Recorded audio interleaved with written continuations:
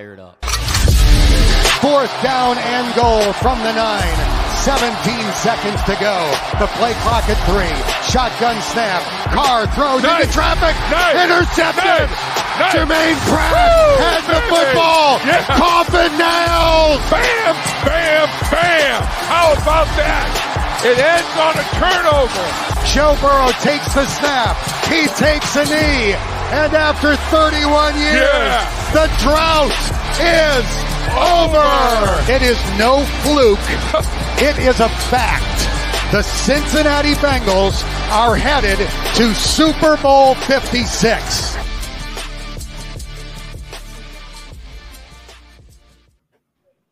Welcome back. I am Aaron Smith, as always, joined by my partners, the self-proclaimed best producer in the city, Ed Mayhall and Jeff Howell. And we have a special guest tonight, as it is opening week for your Cincinnati Reds. Love them or hate them, whatever happened this offseason, they are still the hometown baseball team here representing the C. And we have Annie Sabo from Bally Sports joining us. If the name sounds a little familiar, it's probably for good reason. But Annie, you are new to the city again. Yep. So you grew up in Montgomery. Yes. The daughter of, I guess you could say quite the face, as the rec specs were undeniable. And you are back here in the Queen City once again on your own career path, as opposed to growing up in your father's shadow. So tell us a little bit about what it was like growing up in a household where your dad was kind of the king of the city here for a bit. You know, everyone always asks me that, but I think for us, I have 2 younger sisters. My dad was very blessed with 3 daughters.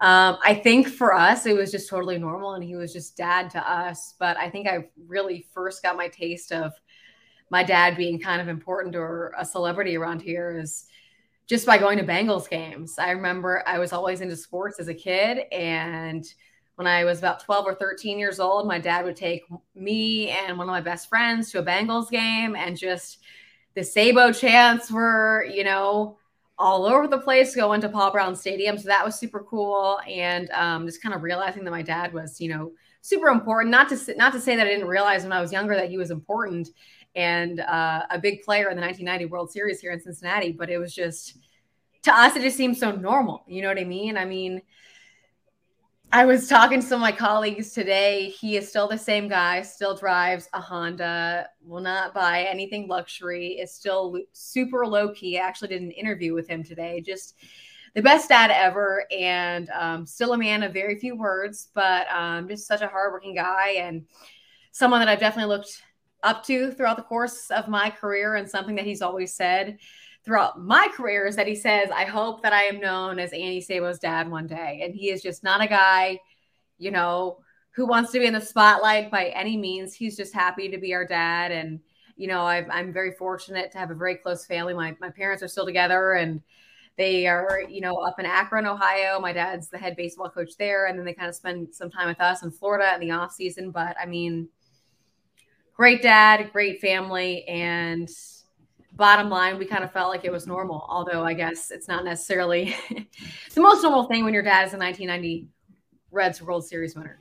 Absolutely. I can't even imagine what that was entirely like, because there's no way you can avoid the spotlight here in this little, I mean, Cincinnati is, for what it is, it's still a small city by comparison to some other cities nationally. Now, you are quite the contrast to your father, who, as you've already mentioned, is a man of few words. So as you have very differing personalities, I've heard a little bit in some of your interviews here as you've been making the rounds in your introductions. There we go. But what was it like, you know, since your dad wasn't quite like you in that respect, just kind of carving out your own path? And what's that been like for you? Yeah, well, I mean, I think growing up, I was a little bit shyer. I don't necessarily know why. I always kind of found myself, I guess I will say, through sports, and played soccer for forever. Probably could have accomplished a lot in the sport of soccer. Unfortunately, I got a couple concussions, so that didn't work out. And then I switched to tennis at Ursuline Academy in Montgomery. So that was really fun for me. But I don't know. I just think that my mom is super social and kind of compliments my dad, and they balance each other out perfectly. So I kind of follow after my mom more so personality wise. I'll never forget one day we were sitting on the couch in our home in Montgomery, and my dad, we were watching a Bengals game, and Aaron Andrews was on the sideline. Funny story, I later worked with her dad, Steve Andrews, in Tampa a few years ago. But my dad says, Annie, why don't you just pursue that in college? Because it was at a point in my life where I only liked gym class. And my parents said, Annie, you can't say gym class is your favorite subject in school. That's just like super embarrassing. And you can't say that. And so my dad just kind of suggested that I pursue a career path like Aaron Andrews. And I thought, okay, I think I can do that.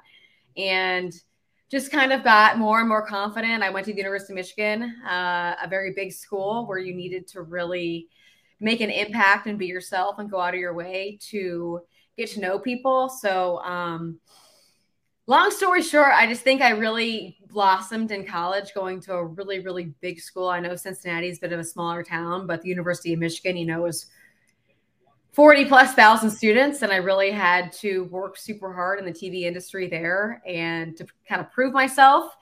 And I mean, I'm still 7 years later in this business, still trying to prove myself. So love my dad. Yeah, he's a little bit shyer than I am. But throughout the course of the years, we've definitely had a lot of good battles and discussions because I'm a little bit more feisty than my siblings, I guess I would say. My dad and I get into a lot of, sports debates and things of that nature, but it's super fun. And again, just want to reiterate how great of a person and a dad he has been. So you chose Michigan, but I did read that you had some Division I offers for tennis, correct? Correct. So what was the deciding factor to not maybe take one of those and decide to go Michigan? I love tennis. I started at a really late age. Serena and Venus probably started when they were 4 years old. I started when I was in 8th grade. So, got a really late start in life, but I was, I guess, kind of proud of myself that I got, a Division I offer to play at the University of Dayton, where my mom's parents lived at the time. But I think I kind of realized that I'm not going to be Venus and Serena Williams as much as I look up to them, and love them. So I just decided to pursue the TV route and go to a bigger school. I kind of grew up going to smaller schools here in Cincinnati and just felt like it was time to go to a really big college in the University of Michigan and experience kind of what the real world was like and what I'd be getting into once I stepped foot into the TV world. And I kind of had a feeling that the TV industry was kind of my niche and something that I could pursue for years and years. So that's why I kind of decided against playing sports in college and deciding, to go the TV route. Now you came back to Cincinnati and you came just at the end of the Bengals Super Bowl run. You've mentioned the Bengals several times already. So I have to ask what this season meant to you as a lifelong Bengals fan then. And now you're getting to come back in kind of the aftermath of what this season was. Yeah, you know what? It's been super fun. Moving to Tampa several years ago, probably about 5 years ago, I've kind of become a Buccaneers fan, and I'm a huge Tom Brady person. So ever since Tom moved to Tampa, you're a Michigan person. You're allowed. It's fine. Yeah. You went to Michigan, right? So I think that's been super fun for me. But once they got booted out of the playoffs this past off season, my sister and I, who live in Tampa, we realized that the Bengals were going to play for a Super Bowl title, and that was super fun for us. I remember I bought a Joe Burrow t-shirt and was sporting it all around Tampa. So I'm just super happy for the city of Cincinnati, and hopefully they live up to their expectations for this upcoming season. Hopefully they do win a Super Bowl title in the next 2 or 3 years. I think Joe Burrow is, a great young quarterback. Hopefully, I know he's drawing comparisons to Tom Brady, just in a sense that nothing really phases him. And I think that's awesome. And I think that Cincinnati Reds fans and Bengals fans, if you live here in Cincinnati, you're a diehard fan of either team really. And so it was just so fun for me to watch from down in Florida. I would love to see the Bengals do well again this season. I'm always rooting for them no matter where I am in this country. It seems like I move all the time. But it's awesome. Diehard Bengals fan, diehard Reds fan, happy to be back in this city and just happy to see the Bengals just do so well. Now, after you left Michigan, when you graduated there, you headed to Texas, correct?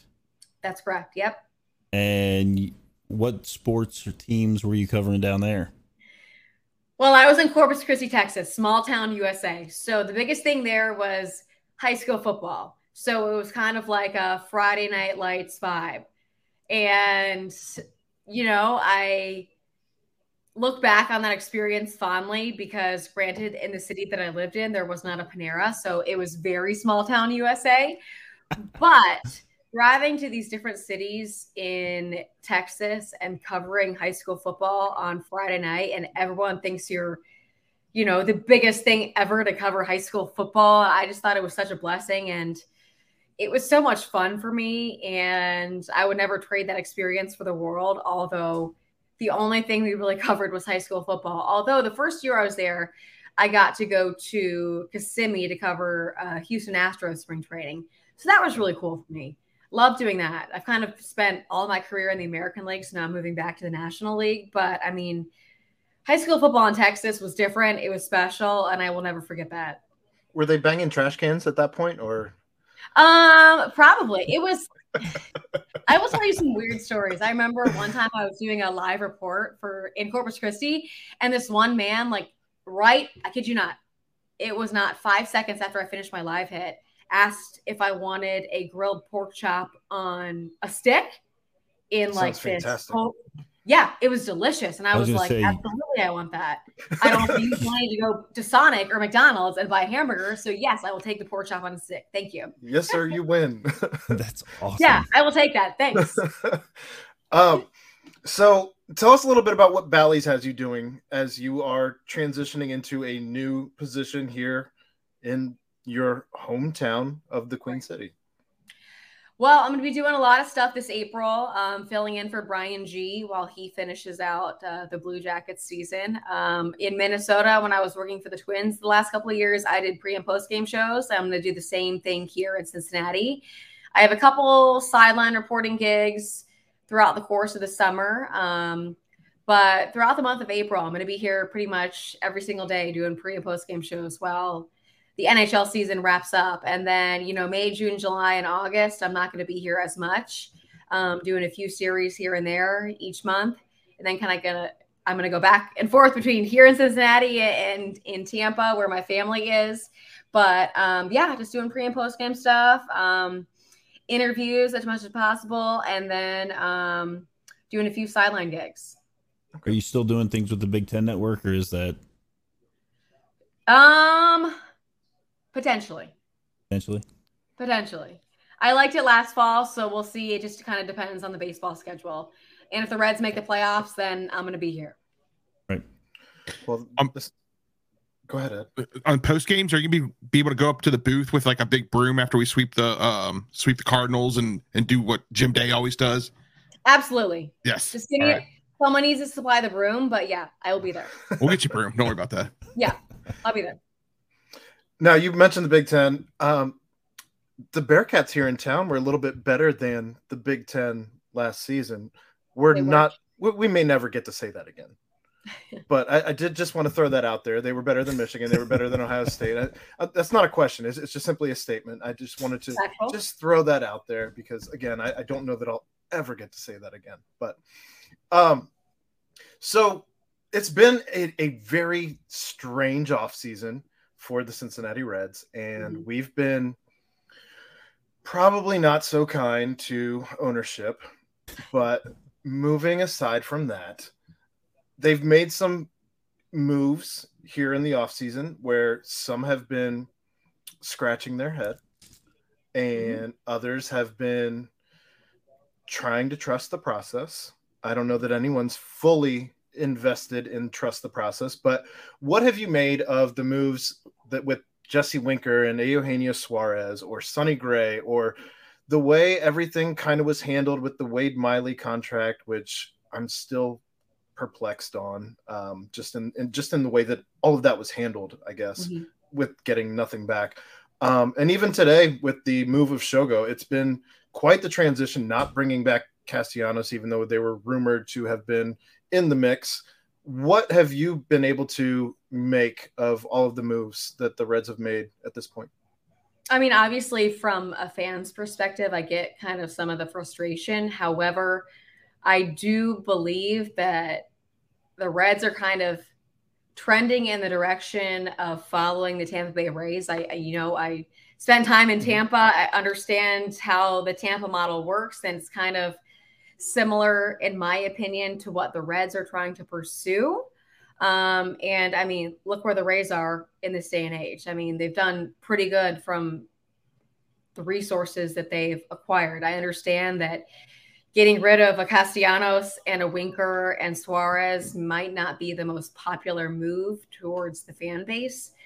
However, I think this organization is looking more long-term. And by long-term, I mean, 2024, 25. A lot of contracts coming off the books in those seasons. Right. So that's what I think. I think that Reds fans just truly need to have faith. I think the pitching rotation is going to be super exciting, especially with young arms like Lodolo and Green. I think that's going to be super fun for fans to watch. I understand some of the moves made in the offseason not as popular, but we'll see how it works. I mean, I wish I could predict the future and say this is going to be the greatest decision that was ever made, but I just do have faith because I've seen similar moves made when I was in Tampa with the Tampa Bay Rays. And so that's why I'm still optimistic. Now, the general public doesn't get to have conversations with a Bob Castellini or with a Nick Krall, but what are your first impressions as you're entering into that realm, as you've gotten to speak with some of these guys, or at least their representation? I actually haven't spoken to Castellini or Krall just yet. However, I have listened to interviews, and general impression, good guys. I mean, I think that maybe something the fans are a little bit upset about is just due to the transparency aspect.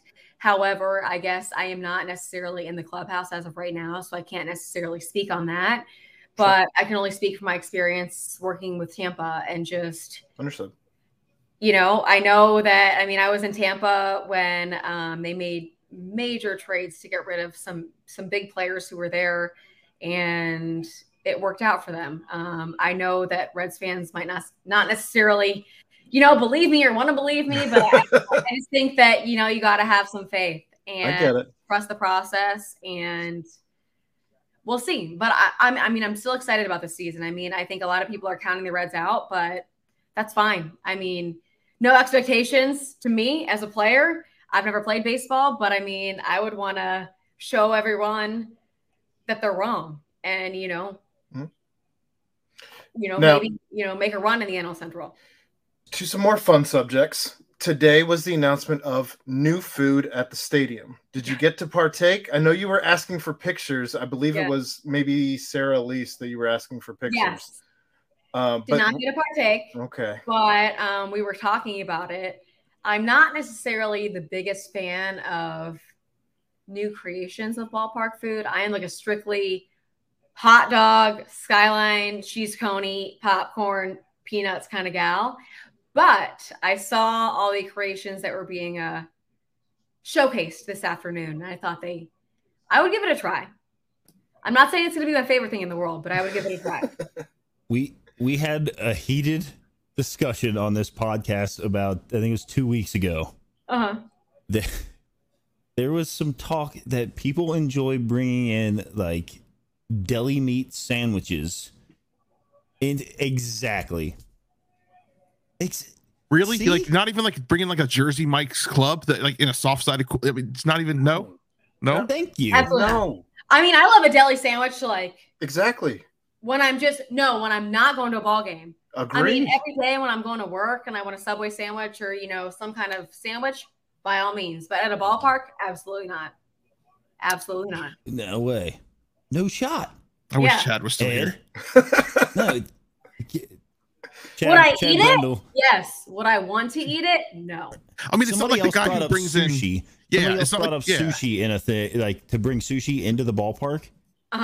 No way. No. Like even in a cooler, there's no way you're bringing sushi into a like. That's like the people who bring like hard-boiled eggs to the airport, and you're just like, no. Why? I've witnessed that before. Yeah, you're just like, huh?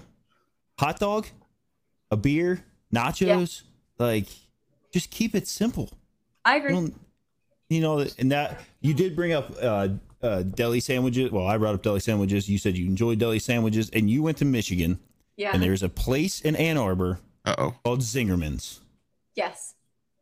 What is your favorite sandwich from there?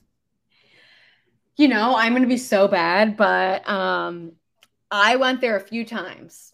Could not afford it because it was like it is expensive. A big sandwich place. But whenever my friends went, I believe I had like a corned beef sandwich or whatever they wanted. I mean, I'm not very picky when it comes to deli sandwiches. I'll eat anything.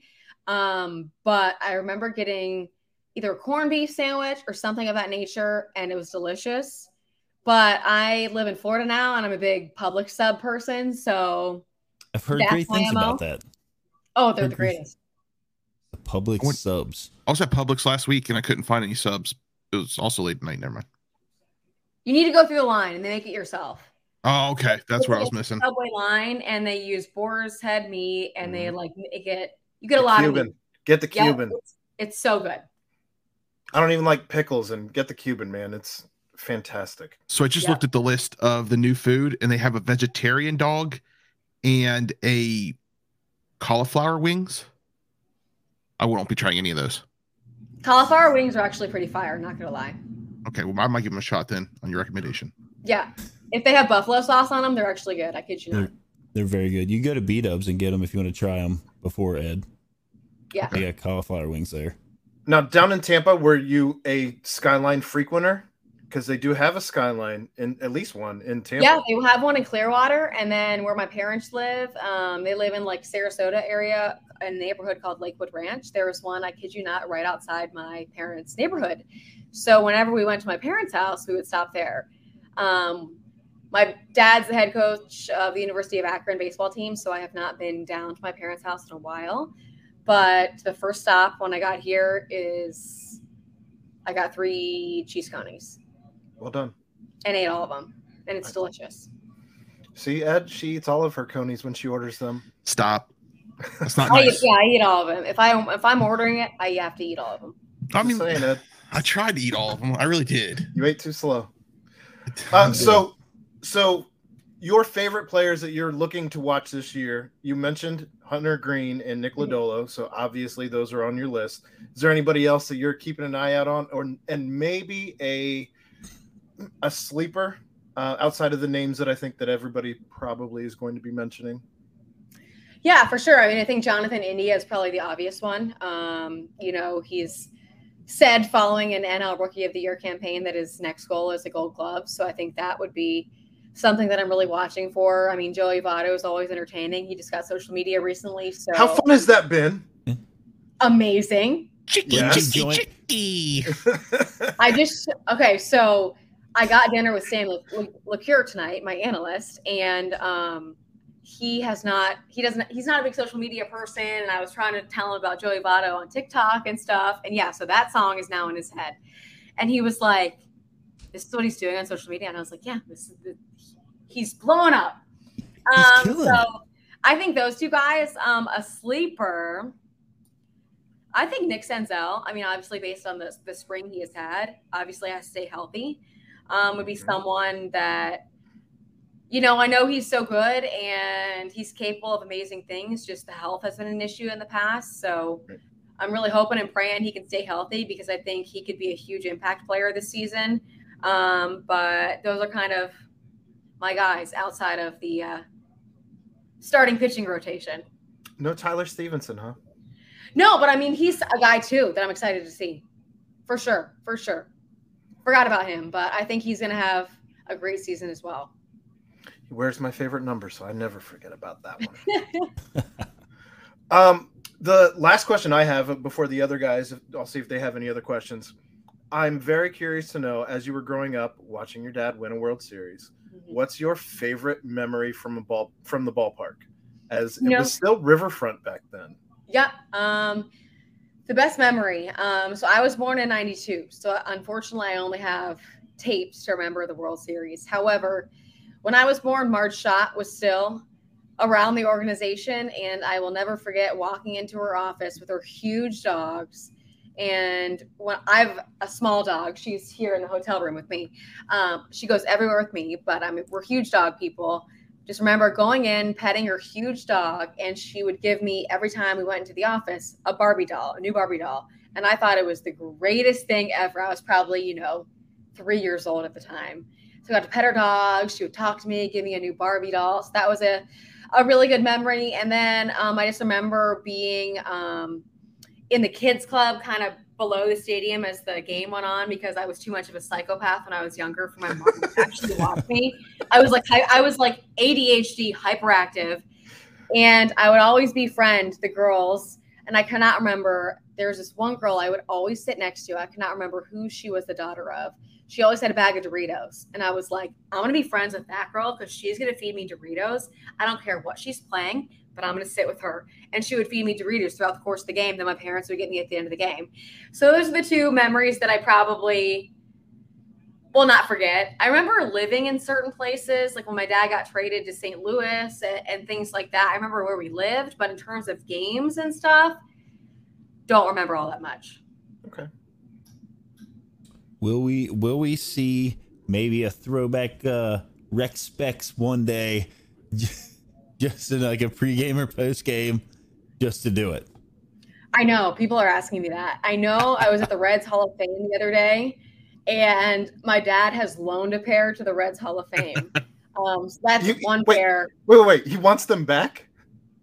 Probably. Like they're just on loan. That's awesome. Yeah, they're on loan. And then so long story short, when we moved from Cincinnati here down to Tampa, we think that some of our stuff was stolen from the moving truck, and my mom's devastated. We think some of my dad's stuff was stolen.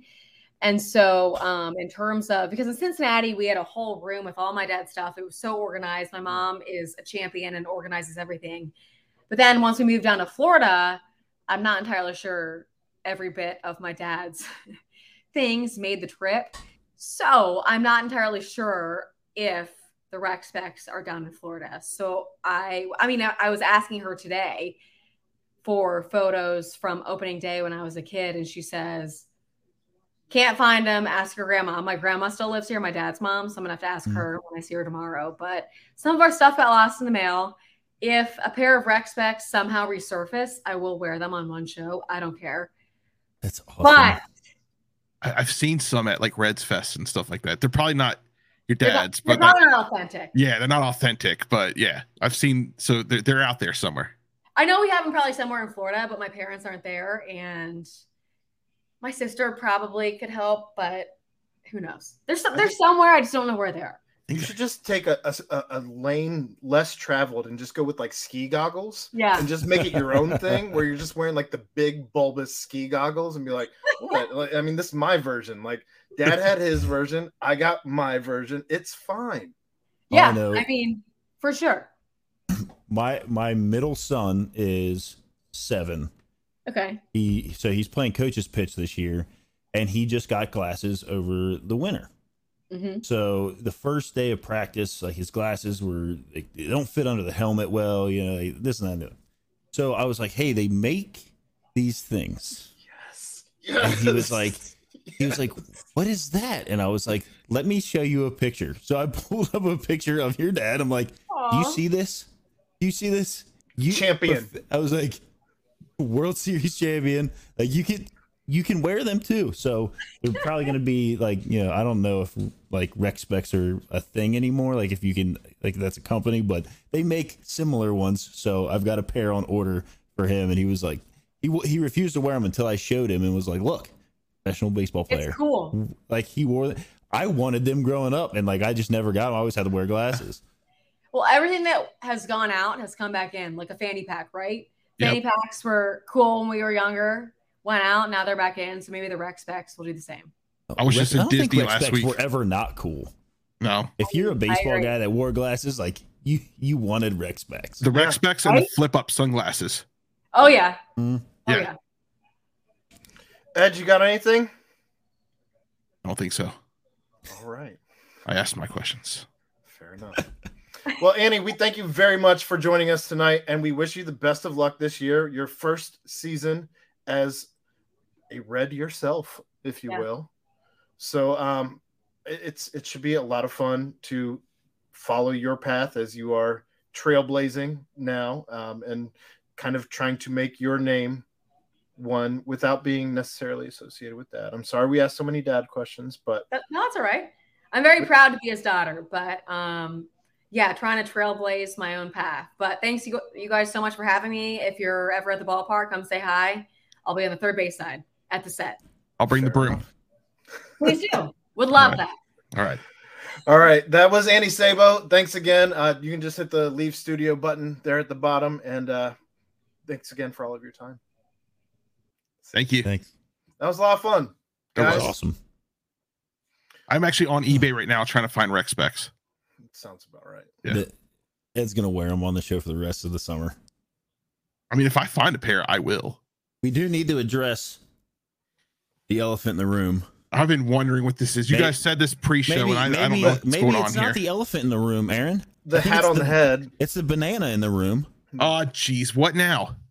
So, a few weeks ago, Ed was at a little strip mall outlet. You remember that, Aaron? I remember that. And I think there was like, I don't know, there Vividly. were some things there that could only be purchased at that outlet at that time because they were on clearance. Mhm. And Ed was flexing on us. Look, I got this awesome Bengals hoodie. Like I got this. But did he call either of us like while he had I opportunity texted you to and get told it? you where it was. I texted you and told you where it was. Oddly enough, you knew that I wanted the jacket, The zip up. the full jacket. The zip up, which unfortunately Mhm. when I went up there they only had smalls. And Wonder yeah, if they that's- had a different size when Ed was there. Wouldn't know because Yeah, no. Wouldn't know. I don't know. But then our buddy Ed was not here. He wasn't here last week. Well, he was on a trip. Jeff, he did ask if Chad wanted anything from one of From his Buc-ee's. stop- From one of his Buc-ee's. stops. Well, because Chad pays that service to send him stuff from Buc-ee's, and I thought I So- could save him a little bit of money if I stopped at the Buc-ee's. So Okay. yeah, we've made did mention stop at a of Buc-ee's, of by a the way. certain really fun independent league team. We've made mention of this team and how cool it is, what they do. The stilts, And, the dances. The Savannah Yeah. Bananas. And then Ed goes to They- their store They opened just for him. just for Okay, Ed. can I tell that story? That's a open. good story. Go ahead. You All can right. tell it here in a minute. Hold on, Ed. All right. So Ed goes to this store, Aaron, and they open it special for him And his kids. and his kids. What did Ed say? Your voice is getting higher Yeah, as you're yeah. telling this. I know. I'm getting a little worked up. So then Ed gets inside the Savannah Banana store, which oddly enough, Aaron, isn't within, I don't know, like a 30-minute drive from here. It's a couple hours. 10 hours. And- Okay. That's even better, Ed. Huh. And he doesn't say like, hey, Aaron, I know on every episode you're wearing a hat. Jeff, you wear a hat too. And you love hats, Jeff, because he used to call me when he was at Reds Fest and they would have a hat. He used to call me. Did you get a phone call or a text, Aaron? You used to call me on my cell phone I got an excuse. when you were shopping hats. Call me on my cell I'll phone. I'll feel real dumb, Ed, if you reach down off screen and lift up 2 Savannah Bananas hats and say, "Look what I got you guys." Well, I didn't. Look, But look at that comment there, Jeff. Look at that comment. You didn't even get your brother one. Did you? my mom told me not to.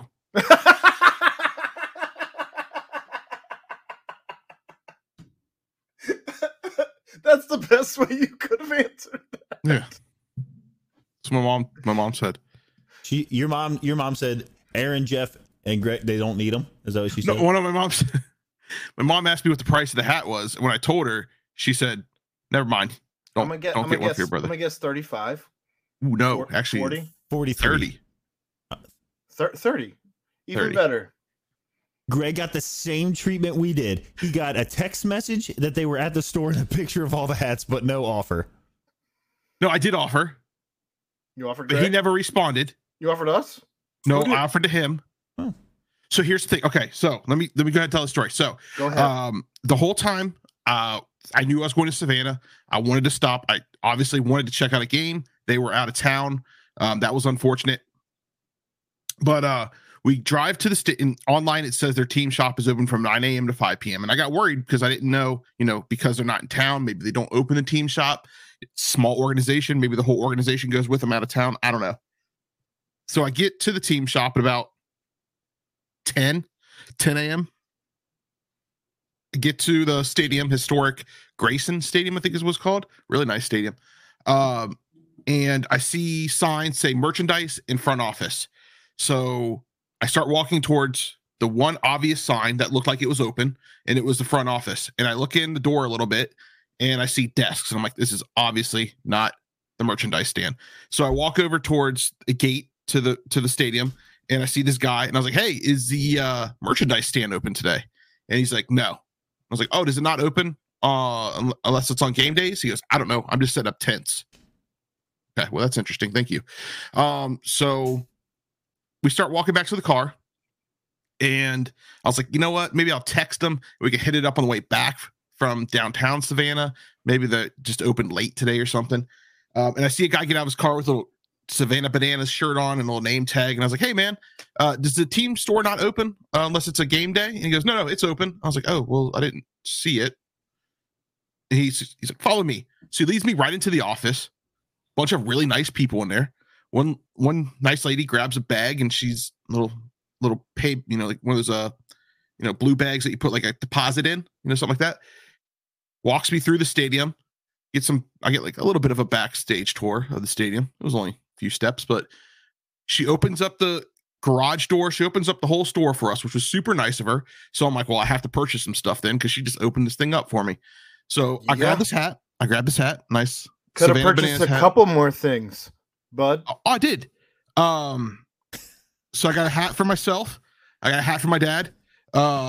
Michelle got a Savannah Bananas t-shirt, and Bryce got a Savannah Bananas t-shirt. Hey, Jeff, what'd you get? Nothing. Same. Well, and here's the thing. So when I go to text my dad to tell him, hey, do you want a hat? I realized my phone's in the car. I didn't have my phone. So I was using Michelle's phone to communicate with the family. Michelle has my number. Okay, didn't think about that part, but she doesn't have Jeff's number, or else she might have invited him to the football thing.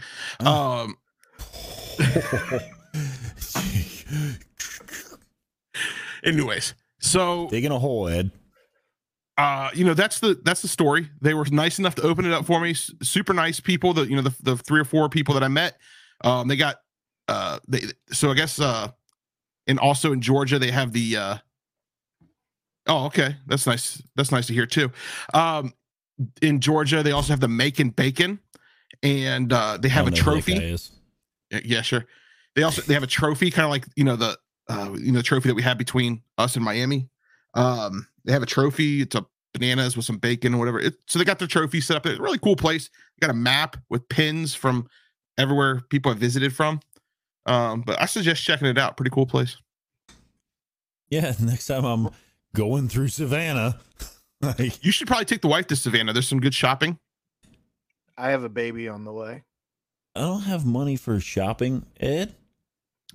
But you have money for a Savannah Bananas hat? Yeah, if you'd have sent me a text and said, hey, like I don't have money to let my wife run wild on a shopping spree in Savannah. I mean, could be better, Ed. I mean, it's what it is, Ed. That's just that's just. Well, I apologize. I didn't know that you guys. It's on brand. It's on brand. So just. Yeah, I didn't know that you guys were interested in a Savannah Bananas hat. I apologize. Every time I talk about the Savannah Bananas on the show, you guys kind of like move away from that.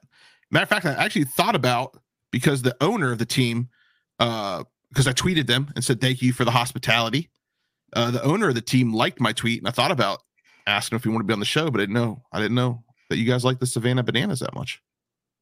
It's pretty cool.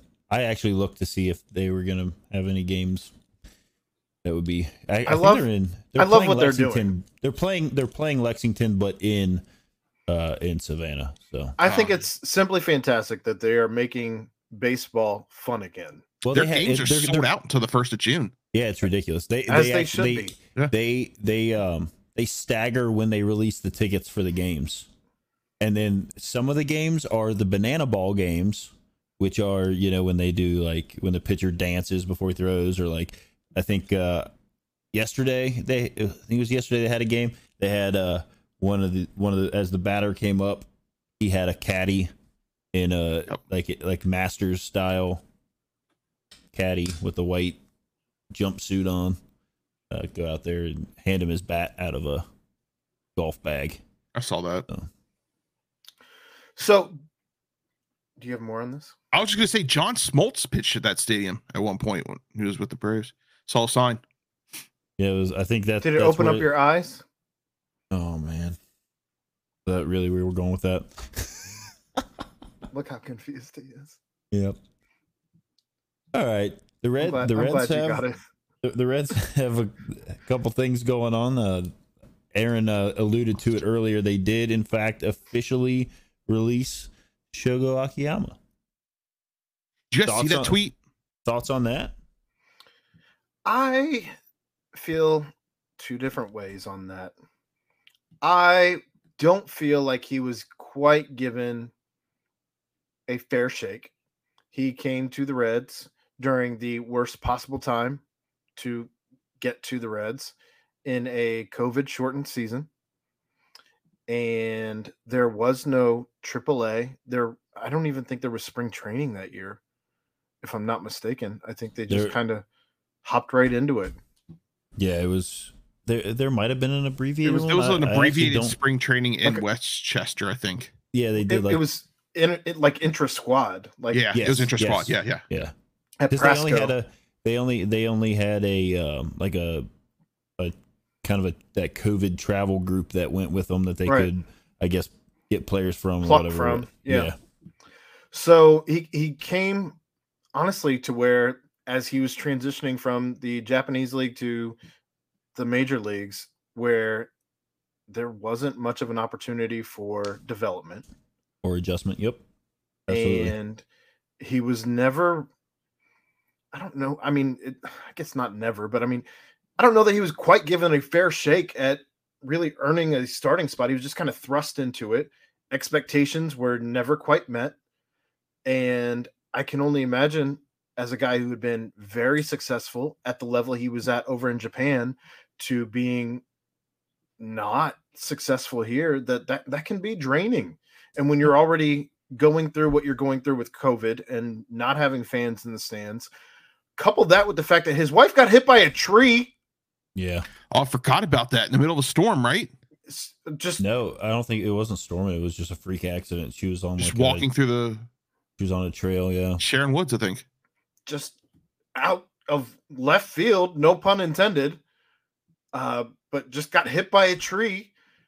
And then, it comes out this week that he was asked if he wanted to step back into AAA last year as a guy who's proudly making $8 million a year. It's all weird, and I'm, I guess, happy for him that the Reds released him, because I don't know that he was ever going to quite get what he needed from the Reds organization. I think it's kind of one of those situations where you wish they could have traded him to where they could have gotten something back, anything back. But again, with that contract as it stood, that would have been, they probably would have still had to eat something, if not all of the contract. And he could still be picked up off waivers to where maybe somebody eats that contract. I don't see that happening. I don't know. I mean, I hope that he's able to find his feet somewhere, because I would hate for his entire career to be derailed because of COVID. Yeah, no, he needed, like, the release was the right thing to do. because he didn't have a slot here where he could play. You know, they gave him the option to go back down to AAA again this year, Right. which he had the right in his contract to refuse, which he did. And like you said, hopefully he gets picked up somewhere, or maybe he just decides that it's better to head back to Japan, where he had a lot of success, and finish out his career there. So that's the Shogo news. Max Schrock was injured, I believe, running to first base. They've been nipped with the injury bug, honestly, quite a bit already this small preseason. And we talked about it a little bit last week with some of the guys that aren't going to start the year. Luis Castillo is just not ready to go yet. And then you got, Max Schrock, who it looks like his expected return's not till mid-June. That's per the Reds site here. Brandon Drury's day-to-day. Luis Castillo mid to late April. Lucas Sims mid to late April. Donovan Solano, who they just got mid-April. Mike Minor, TBD, expected return, sore left shoulder. I don't like that. Justin Dunn is also TBD, but we knew that. He's one of the guys they got in the Suarez Winker trade. They knew he was injured when they traded for him. So that's to be expected. Jose Barrera's day to day with his wrist surgery. TJ Antone expected to return 2023 with Tommy John. So you mentioned Schrock, you mentioned Solano, you mentioned Barrero, Sims, Castillo, Minor, Dunn, Sims, Antone. Trey Wingenter is listed on here. Late April. He's a right-handed pitcher. I don't know that name. My guy Jake Fraley is still healthy, right? Right now, as it stands, this would be your actives on Thursday. Tyler Stevenson and Aramis Garcia at catcher. Joey Votto, Colin Moran at first base. Jonathan India, second base. Mike Moustakas, Brandon Drury at third base. Shortstop, Kyle Farmer. The fact that he's the only shortstop is concerning. Tommy Pham, Jake Fraley, Nick Senzel, Tyler Naquin, Aristides Aquino in the outfield. Pitchers, Tyler Mahle, Reaver Sanmart. I don't know. That's a new name for me. Riviere San Martin. He's a pitcher. I'm looking at something that Charlie Goldsmith put out, and I guess he doesn't have all of the letters, unfortunately. Oh. I was going to say, I didn't know Reaver Sanmart was. Thank you. Vladimir Gutierrez, Hunter Green, Nick Lodolo, your starters. Relievers, Luis Sessa, Tony Santillan, Art Warren, former Bearcat, Hunter Strickland, Justin Wilson, Jeff Hoffman, Dory Moreta, Ryan Hendricks, Buck Farmer, Daniel Duarte, and Alexis Diaz. A lot of new names there in the bullpen. A lot of new names there in the bullpen.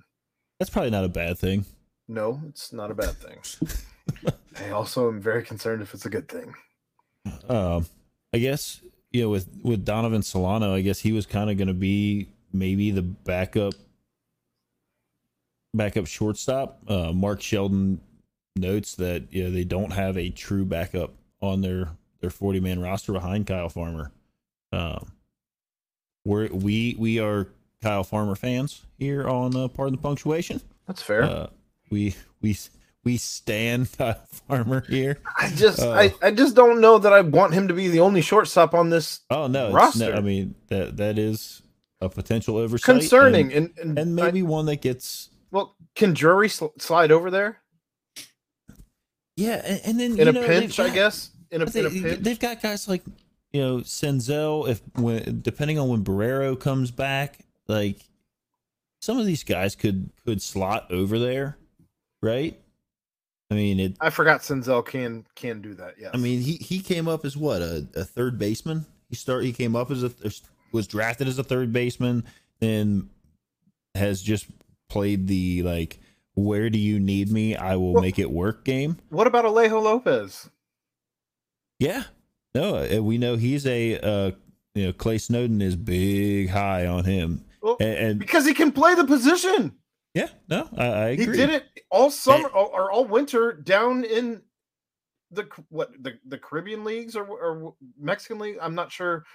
One of the Latino leagues. He did it all winter. One of the off-season leagues. Yeah, no, I mean it's an interesting thing that hopefully doesn't end up biting them. We'll see. They've obviously the season is upon us in 2 days.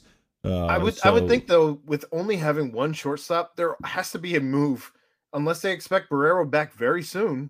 Well, he's listed as day to day. Okay, well that's I guess a little settling as opposed to unsettling, but so this notes here on it's another Mark Sheldon quote. Without many true shortstops in camp, Cincinnati moved Miguel Hernandez to the big league camp from minor league side. Recently signed veteran Donovan Solano will also see action there. However, he is currently hurt and not expected back till mid-April. According to sportstrack.com or spottrack.com, there are some free agent shortstops still out there. Corey Seager, Trevor Story, Javier Baez. They've all signed. Yeah. They haven't updated their stuff then. No. No. Story signed a big deal. That's what I thought, because they also had like Chris Bryant still out there, and I thought he signed too. So Javi Baez went to Detroit, I believe. Yeah, this website needs to be updated. Story went to the Bo Sox, and Seager, the Rangers, maybe. I couldn't tell you. I don't recall. He's not a Red, so it's fair. It's I mean, the off season wasn't like no one was paying attention because it wasn't even happening. Yeah. The lockout kind of. Well, we know what that did. Yeah. I mean, it's one of those things where, like, we have been, and like Aaron made mention earlier, we've been very tough, hard, pretty direct about our thoughts on the state of what's going on with the Reds. We did talk to Clay Snowden a couple weeks ago. He maybe talked us back off the ledge a little bit as far as what he sees going on, maybe where things are lining up for.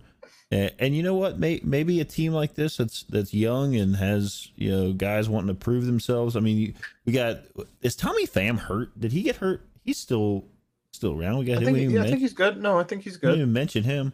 But you got guys that have things to prove, and are coming up. I mean, you got Hunter Green and Nick Lodolo, who are obviously they're going. Hunter Green's last outing though was very concerning. I didn't see it. 2 innings pitched, 7 earned runs. I'm sorry, 7 runs scored, 5 earned.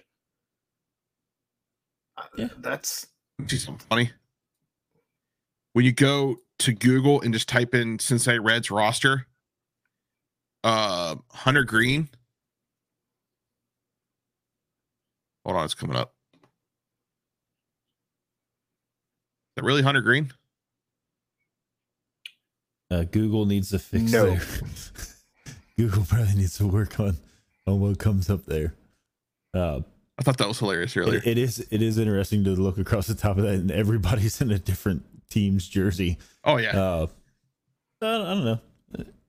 I'm excited for it. I think now, just to see. I mean, look, it's Reds baseball. All right. I'm going to watch. Let's be all the way real. I'm going to watch. Like I can talk as much smack as I want about sell the team, Bob. Like I'm boycotting the season. I'm not boycotting the season. I'm a Reds fan through and through. I've gone a little bit further than you, Jeff, to where I've literally told people in my circle I have a June birthday. I want no Reds gear this year. I want no Reds tickets this season, unless it's some Chris Sabat Rec specs. That's not officially licensed gear, but okay. Okay, well, that's all right. Fine. Also, I don't know what I would do with rec specs. Wear them on the show. No. But I've taken it my stance against this ownership group a little bit further, just trying to plant my little flag on my little hill that I don't agree with these moves, and I don't agree with what they're saying. I mean, we talked about it last week.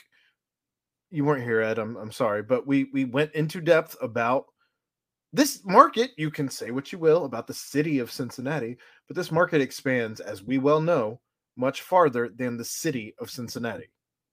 You're talking all of Southeast Ohio, but much further up into Columbus, up into Dayton, as you have a minor league affiliate up in Dayton, by the way. You have a minor league affiliate down in Louisville, by the way. So you have a vast majority of Kentucky where 700 still reaches. Indiana doesn't have a team. You have a lot of Indiana. You have a lot of West Virginia.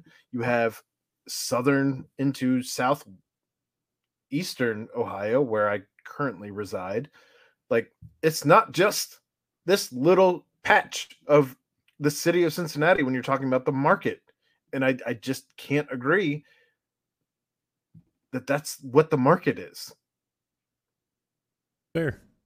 Maybe on a day-to-day basis of people who are able to attend multiple games in a week, but who's actually doing that anyway, even in any market? Not for baseball.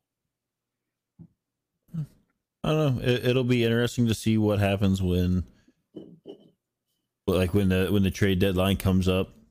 You know, to see are they going to work to, like, depending on where they're at, because who knows? Like, maybe they do surprise us and, you know, prove us wrong, which I would be, you know, more than happy. Like we said last week, more than happy to, you know, put my foot in my mouth on that one. They certainly have the money for it. So we'll see. The season does kick off in 2 days in Atlanta, which is an interesting place to have to start. Not my opening day. What did we call it? That's the start of the season, but not opening day for us. So opening day here is on the 12th, on a Tuesday. But we will see the return of the Findlay Market opening day parade. Is that Tuesday too? Who's the Grand Marshal? Barry Larkin. Okay, good. So my all-time favorite Cincinnati Reds player. Is the opening day parade on Tuesday as well? Correct. Okay. Unfortunately, won't make that this year, but now you are going to see Hunter Green debut down in Atlanta. Yeah, I mean, and you're going to see was at home. You're going to see Tyler Mahle. I believe I don't recall if he's the first pitcher down in Atlanta or if he's going to be the opening day pitcher here. I know he was slated as the opening day pitcher, but I don't recall if that is our opening day or their opening day, because I don't care about their opening day. I mean, I do, but because I'll be watching. I'm going to hate watch this entire season. Jesus. Yeah, we're all going to watch it. We're going to be sending text messages back and forth to each other, but hey, maybe they'll surprise us. Oh, Jeff, look, it's your friend Geoff. He's here. Oh, Geoff. How are you? Oh, hey, that's a fun fact. That's correct. It was 1990. That is a fun fact. Also, eBay has come in. I found a pair of rec specs. Why are they so yellow? Because they're from the 90s. 1990. $30. If you don't, you need to buy them. Horace Grant Warren. I was talking to a buddy earlier today who said that Chris Sable was his like all-time favorite baseball player, and when he was young growing up, he did not have vision issues. His brother did, so he stole his brother's rec specs and would put them on, and he said he couldn't see anything when he put them on, so he'd like just run around the house and run into stuff. But he was like, I'm not taking them off because like I worked hard to get these for my brother, so I'm gonna wear prescription rec specs and just run into stuff all over the place. Ed, awesome. Aaron Nicely wore rec specs in grade school baseball. I believe it. Mm-hmm. I think he even wore them in high school baseball. Quite possibly, actually. But I don't know. So I've I did. Oh, there was another announcement from Reds country today. I think we were going to the same Is it place the at the same same place? time. are Yes, we all sir. talking about? Go ahead, Jeff. Todd Frazier's retirement. Oh, that wasn't the place I thought you were going, No? but that was another thing that was announced today. And we all love Todd Frazier Well, here. you love Todd Frazier a little bit more than myself, or maybe Look, even Ed. Look, he gave you your favorite memory at the he ballpark. he did. I was at the home run derby. You know, I always just liked his energy that he brought. Like, you know, maybe he wasn't always the Jersey greatest guy. the greatest player on the field, but like that dude had great energy, and then obviously, you know, the greatest sports moment I've ever witnessed in person. I did see. I think it was Lance McAllister tweeted something about him needing, like, him having a decent shot at being in the Reds Hall of Fame. Like, So yeah, that was actually Mo Egger, and I was going to ask you Was guys it? about that. Well, Okay. they said there's a log jam right Yeah. now in the Reds Oh. Hall of Fame where you have basically a lot of guys: Adam Dunn, Jay Bruce, Brandon Phillips. That of just guys that are out there that aren't in it are like, not currently in the Reds Hall of Fame. where do you set the bar as far as like who gets Well, into the Reds Hall of Fame? But Like, you're also going to have guys not getting in on this next go round that are going to be Hall of Famers here in the Reds Hall of Fame. But there's going to be some guys that just simply don't make it. Not like the situation that you've had in the past where it's been like guys get in and there's some guys that you don't necessarily know their names, but there's going to be guys that you know their names that are just simply could not get in because like the votes. I think that, like, if we're talking Todd Frazier, like, I think he sits behind quite a few of those people in that log jam before he gets in. Now, does the home run derby moment alone put him into the Reds Hall of Fame? I don't think so. It's a fantastic moment. It was a great, like, experience to be there. It's not part of a contribution to the regular season. Right around that same time frame, though, Scott Rowland. Do you put Scott Rowland in the Reds Hall of Fame? Oh no, I was a huge Scott Rowland fan, but I don't. That's a make Question. you think kind of question. I'll come back to that next week. I don't know. I don't think the Reds make the playoffs in that year that they got swept by after being up 2-0. But maybe they win that playoff series. If you know what I mean, like. I mean, these are questions so you have to. There's some Matt Latos get into the Reds Hall of Fame. No. There are some ground rules. So I'm like looking at the Hall of Fame voting and election process. So it says to be eligible, modern player ballot, a player must have appeared in a major league game within the last 13 years, played for the Reds in at least 3 seasons over the course of his career, and in at least his 3rd season since his last appearance in Major League Baseball. So wait a minute. Has to have been in the last 13 seasons? Has to have appeared in a major league game within the last 13 years. Again, that's weird. That's weird. This is the conundrum with the log jam. That's weird. Maybe Dunner's already in. I think Dunn's in. Yeah, he was drunk. Yeah. Yeah. We actually talked about that here on the podcast. Yeah.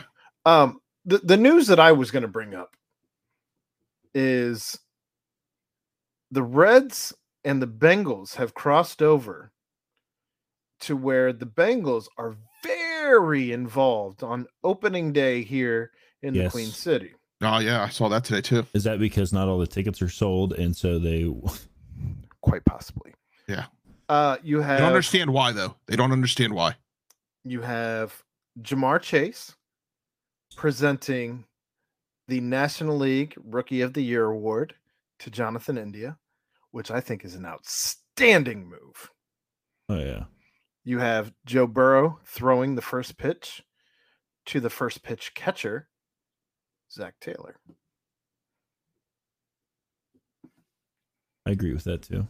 I think that's a fantastic move as you are trying to sell out Well, yeah. opening day for a game that never doesn't sell out. It blows my mind that you have just messed everything up so bad that you aren't selling out opening day, which is the biggest party.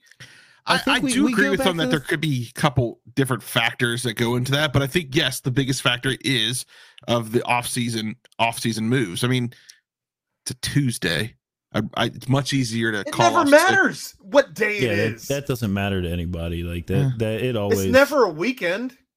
Look, it didn't matter what day opening day was when I was growing up. I was out of school and I was at the parade and then I was at the game. Yeah, like that's how it worked. A lot of it comes down to the fact that I don't think that there was the transparency and clarity as far as like what the plan or idea or the way they were going to move forward with the franchise. So I do want to talk about that for a moment, as I already have sent her the apology, but I did not mean to paint her into a corner with that question, as we did have Annie Sabo on earlier this show. And when I asked her about Nick Kroll and Bob Castellini, I didn't know if she had already talked to them, and I was trying to give her the opportunity to shed them in a better light than the fans currently see her. So I did try and offer her that moment. That was my reasoning for that question, not to put her into an awkward position with somebody who's basically an employer. So I did want to point that out. I didn't think it did, but it's cool that you reached out to her. I mean, I think that, and we've talked about it before already. Like we've touched on it several weeks now. Like we just wanted a plan. Like we wanted like a, you know what I mean? Like a direction. Like we want to feel like if it's a teardown, like if it's a teardown, right? Up front, hey, this is a teardown. We're going to start this over. We're going to, do it this way. And that's how it's going to be. Like look at, like Houston. Like Houston did like a teardown, right? And they were open and honest about it. Hey, we're doing a teardown, and then they built back up, and that's where the Wade Miley, Mike Minor thing just doesn't make sense. So like it like you said, it's kind of, it's one of those things that's, you look at it and you're like, is this, what are we doing? Are we treading water? Like, are you trying to be in that like 78 win place? If there would have been like some sort of like, I don't want to say press conference, but like some sort of thing saying, hey, here's like, just like Jeff said, hey, here's what we're doing, then I think none of us would have blown up like that. But like you said, we didn't know what we were doing. Were we just completely dismantling the team and just saying we've given up, or were we looking for the future? And I think we just needed some transparency and some explanation behind those moves. You also saw David Bell in a situation where he didn't know what they were doing. When he says we're doing this in a weird way, like we're getting better, but in a weird way, like that. And I think he was kind of put in a weird spot. He was put in, kind of an awkward, uncomfortable situation to be there, and like, and the vision doesn't make sense to him, right? And some of that I think also comes from the fact that yes, we were in a lockout, right? So like there was zero frustration from that. There was zero communication, obviously, from like owners anywhere to their fan bases. Or could they even talk to the managers? Like at that point, knows? To the players, they couldn't talk to the players, right? Because I don't know where the managers fall in that hierarchy. I don't either. So, but clearly, in that one interview that we played a couple weeks ago, he had no clue what the hell management was doing, and that was honest to God, that was my entire reasoning for that question. Is I wanted to give her the opportunity if she had spoken to them, and that's why I asked if she had spoken to their representation, or whatever the case may be, if she could put them in a better light than what we have as just fans. And so, like, I think. Good night, Jeff. Thank you for coming in. We appreciate it. Absolutely. But I think what I was getting at is like with the lockout, right? Like, so there was no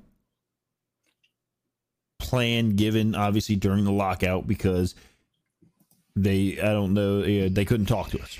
So then, but obviously they were talking amongst themselves, right? Like they came up with this plan or direction or whatever they're doing behind closed doors, and as soon as the lockout's over, it was like bam, bam, bam, bam. Like, Sonny Gray's gone.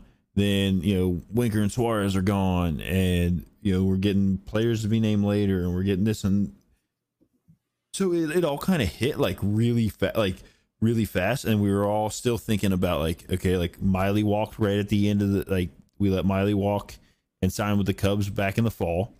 And then in a weird, everything that happened with a that weird deal turn of events there, and maybe they had a different idea about what they were going to do then. I don't know. And Castellanos, then you have them like, well, we haven't even talked to Castellanos people. Like what do you mean you haven't even reached out to them? As soon as the lockout was over, that would have been my first call if that's who. If I wanted to bring him back, right? If you even want to remotely be involved, right? Let me know. What's it going to take? What do we need to do to have him back here? Like if that was a true plan, because then it felt like a situation where they were trying to save a little bit of face by saying, oh yeah, like the Reds we're in on Castellanos now, but 2 days ago you said you hadn't even talked to his people, and they're he was on your team. I'd have been so jaded at that point if I was him. Honest to God, you have every reason and every right to be jaded at that point in time. So here's what it is. But this is the team that we have. This is the direction they're going. They have spelled it out. They want to be more successful. And Annie pointed out her time in Tampa. She's seen what the Rays did. Is that the direction that the Reds want to go? If so, and that's the result we get, I'll take a couple on the chin here while it fleshes out and becomes, Tampa North. I guess my only frustration with that is the fact that when you purchased the Reds, you said that we are always going to be competing. Right. We're always going to be looking for championships. We're always going to be looking for Moneyball and looking to do this in the cheapest way possible while using the minor league system as the best course of action before the guys get to their actual contracts, and then we're going to be seeing them off. Like, you can't talk out of both sides of your mouth, and if you are, then put out a whole new statement or like, I don't know, man. Maybe I don't know. I mean, at this point, it's kind of one of those like wait and see. Well, I think your things. I think your ambitions and the dreams that you had when you first purchased the Reds have changed, and obviously there was a pandemic. There's no way to hide or get around that. That changed some things for everyone, but don't use that as the crutch to not spend money. I don't like that. Well, here's the thing.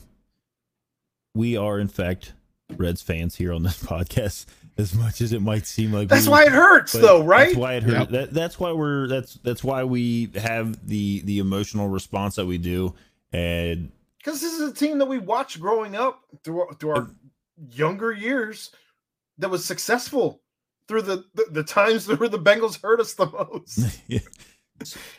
My, how the tides have changed. Right. So, and you know what? Maybe this plan works, and they can kind of get it put together. They needed to move some things around, like you mentioned earlier. There are some contracts that come off the books in the coming years. Yes. I don't see Moustakas the Reds and Votto. I don't see the Reds locking themselves into any more like crazy long-term deals. No. There's probably going to be a lot of turnover. I mean, at some point you're going to have to trade Castillo then, because they're not going to lock him into a deal that keeps him here. Let's be real. I mean, there could be some changes and other things that who knows. But right now, the plan for the Reds is to have homegrown talent, bring guys up through, from the draft into the minor leagues, to the major league level, and hopefully have guys that are ready to backfill dudes that are on their way out when the contract is going to be, some crazy a 10-year deal that the Reds just aren't going to jump into anymore. Switching I gears. don't think they will. Well, switching gears just a little bit, not all the way, just a little bit. I want to talk about MLB The Show because it came out today officially. But if you pre-ordered it, you got it several days ago. I pre-ordered it. Joey Votto is the best Reds player. Chicky.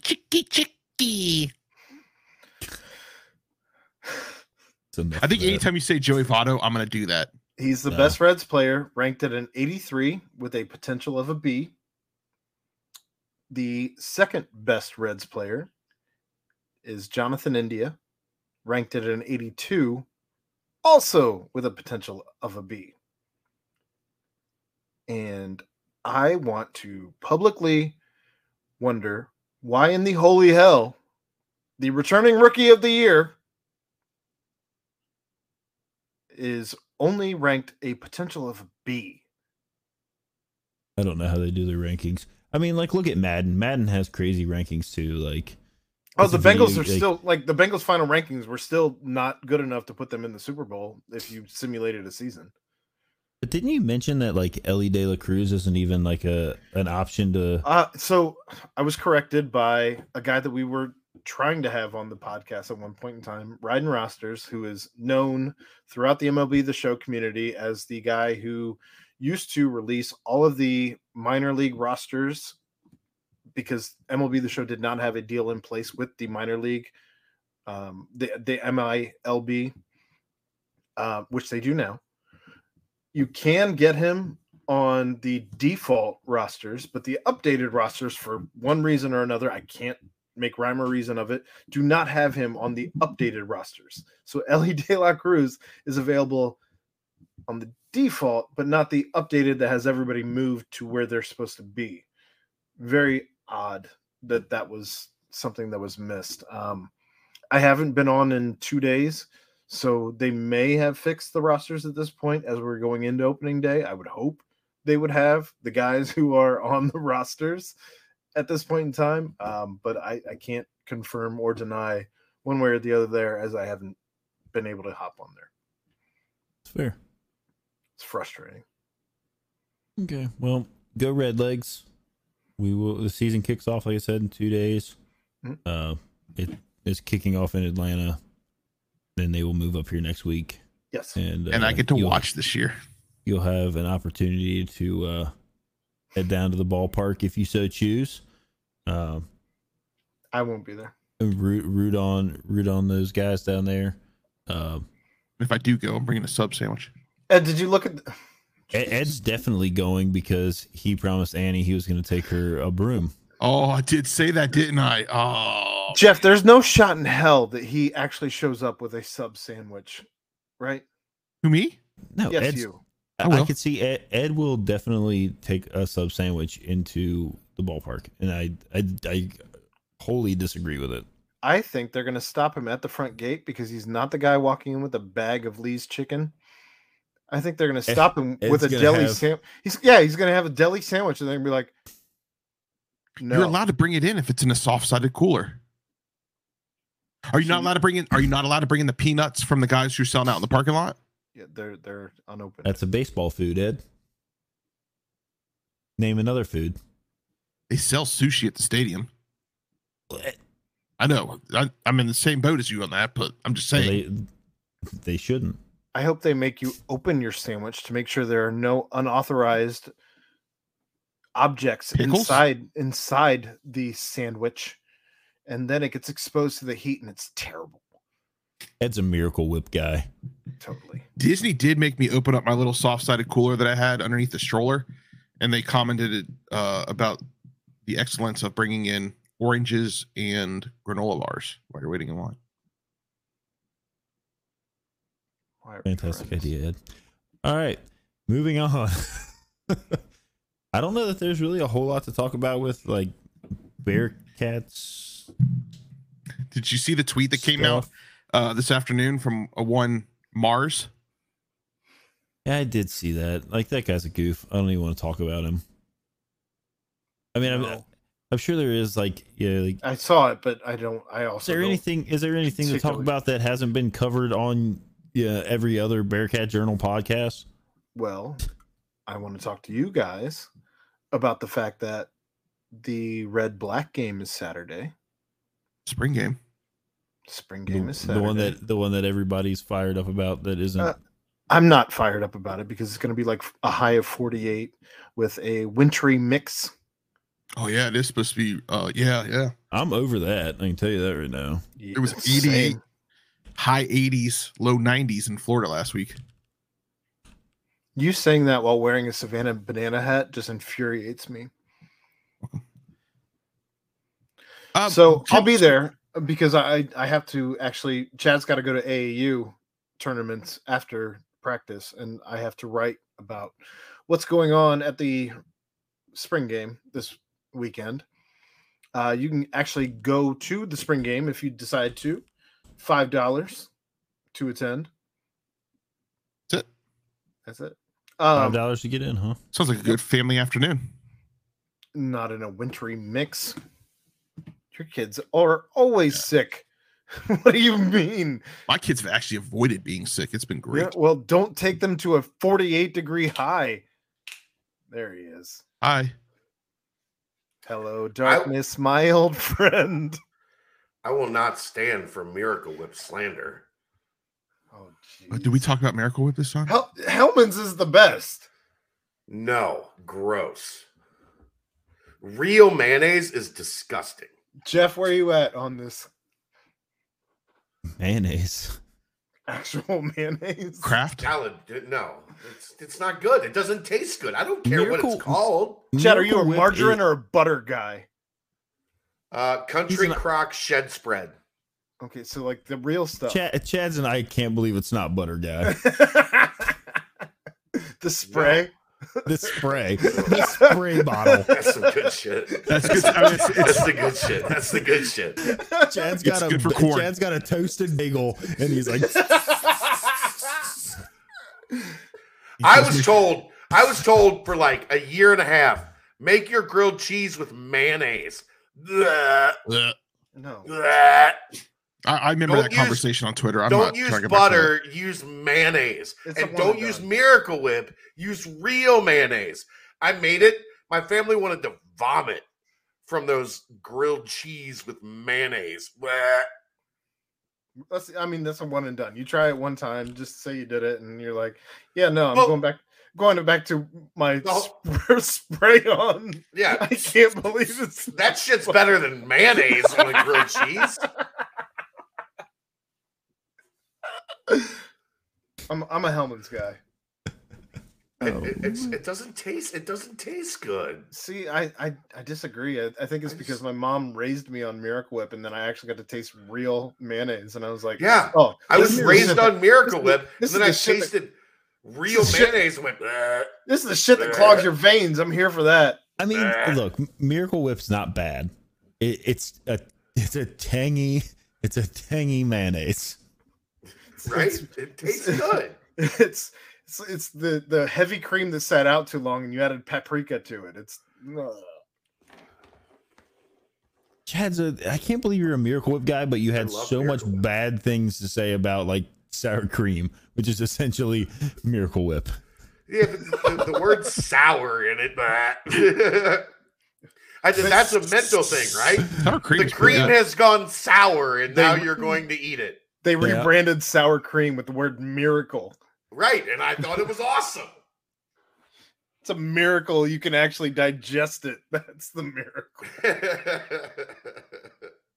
I don't think Chad jumped in here to talk about this Miracle Whip obsession. No, that's exactly why I jumped in here. I heard just slander Miracle Whip, and it's not a slander of Miracle Whip. I couldn't get to the link fast enough. The creamy, what is it? The creamy zip of Miracle Whip, right? It's a miracle that people think this is disgusting. What's wrong with you? All right, so I'm curious to you guys as we have Chad here. There is a spring game. What position? There's maybe a spring game. What does that mean? What were you guys just talking about? It's a wintry mix. The 48 wintry mix. Yeah. Are they going to cancel it? We'll see. Do you think it's safe to send all those kids out there to play football in 45-degree wintry mixed weather? They're football players, not They you, do Chad. it. They do it every Okay. year. Yeah, but it's not. No, they don't. No. What happens if Evan Prater pulls a hand, like blows if somebody knee? blows a knee out Okay, because that's a good point. because you're trying to get a spring game in when you could push it back a week or 2 weeks or just not do Or it. just have Like, practice I mean, in the bubble. You could just practice in the bubble, and then Right, if Mike. you want to do your red and black game, in 2 weeks Or when it's just warm, not do it. or just not do it, because they're not. This isn't like like Michigan or any of those places that are like televising it and they do all these crazy things. And I understand that. I guess Luke's not big on televising it, which is fine. I know that some people are upset about the fact that they can't pull up a That's doesn't his want prerogative. He doesn't want the tape out It there. is. I get it. And that's fine. And I'm kind of partial to that. If you want to go see it, it's $5. Drive. And I know if you're not close by and you can't do that, you can't do it. But hey, it's a Or spring you game. can not pay for parking, park somewhere around campus for free, and it's $0. Oh, Aaron made it sound like it was $5. I thought it was to a get in. $5 ticket. I thought I read that somewhere that it was a $5 ticket to get in. Okay. I thought it was $5 for parking. No, I thought it. Maybe I'm I wrong. might be wrong on that. I don't know. I don't know. One of us is right. One of us I've been. The My thing is, I've had Yeah. other things going on. Like I get I'm it. not dialed in on tickets for the spring But games that I don't have to pay. the for. thing, what it comes down to is like, what Chad's saying, like if you're going to have a spring game and it's going to be 35 degrees and potential for like sleet, like is that the best? I mean, you're not even going to get a good read on your guys and what you have like in conditions like that. Right. It's not necessary. Why run guys out for the potential of injury when you can go in the bubble, do what you've been doing, just keep preparing. Who cares if you actually have a true spring game? It's not a requirement. Like, on top of that, we've also seen the fact that there are already guys that haven't been able to get out there, so you're not entirely getting your whole team out there. So I don't know. I wouldn't be upset at all if they don't end up doing it. Outside of the fact that it's where I get to just hang out with Chad and Justin and Dan Horde and Dave. No, Justin. Justin's out because of baby. Yeah, Baby have you Williams. seen that? That kid needs a haircut. See pictures of that kid? That kid needs a haircut. That kid came out of the womb with more hair than my wife.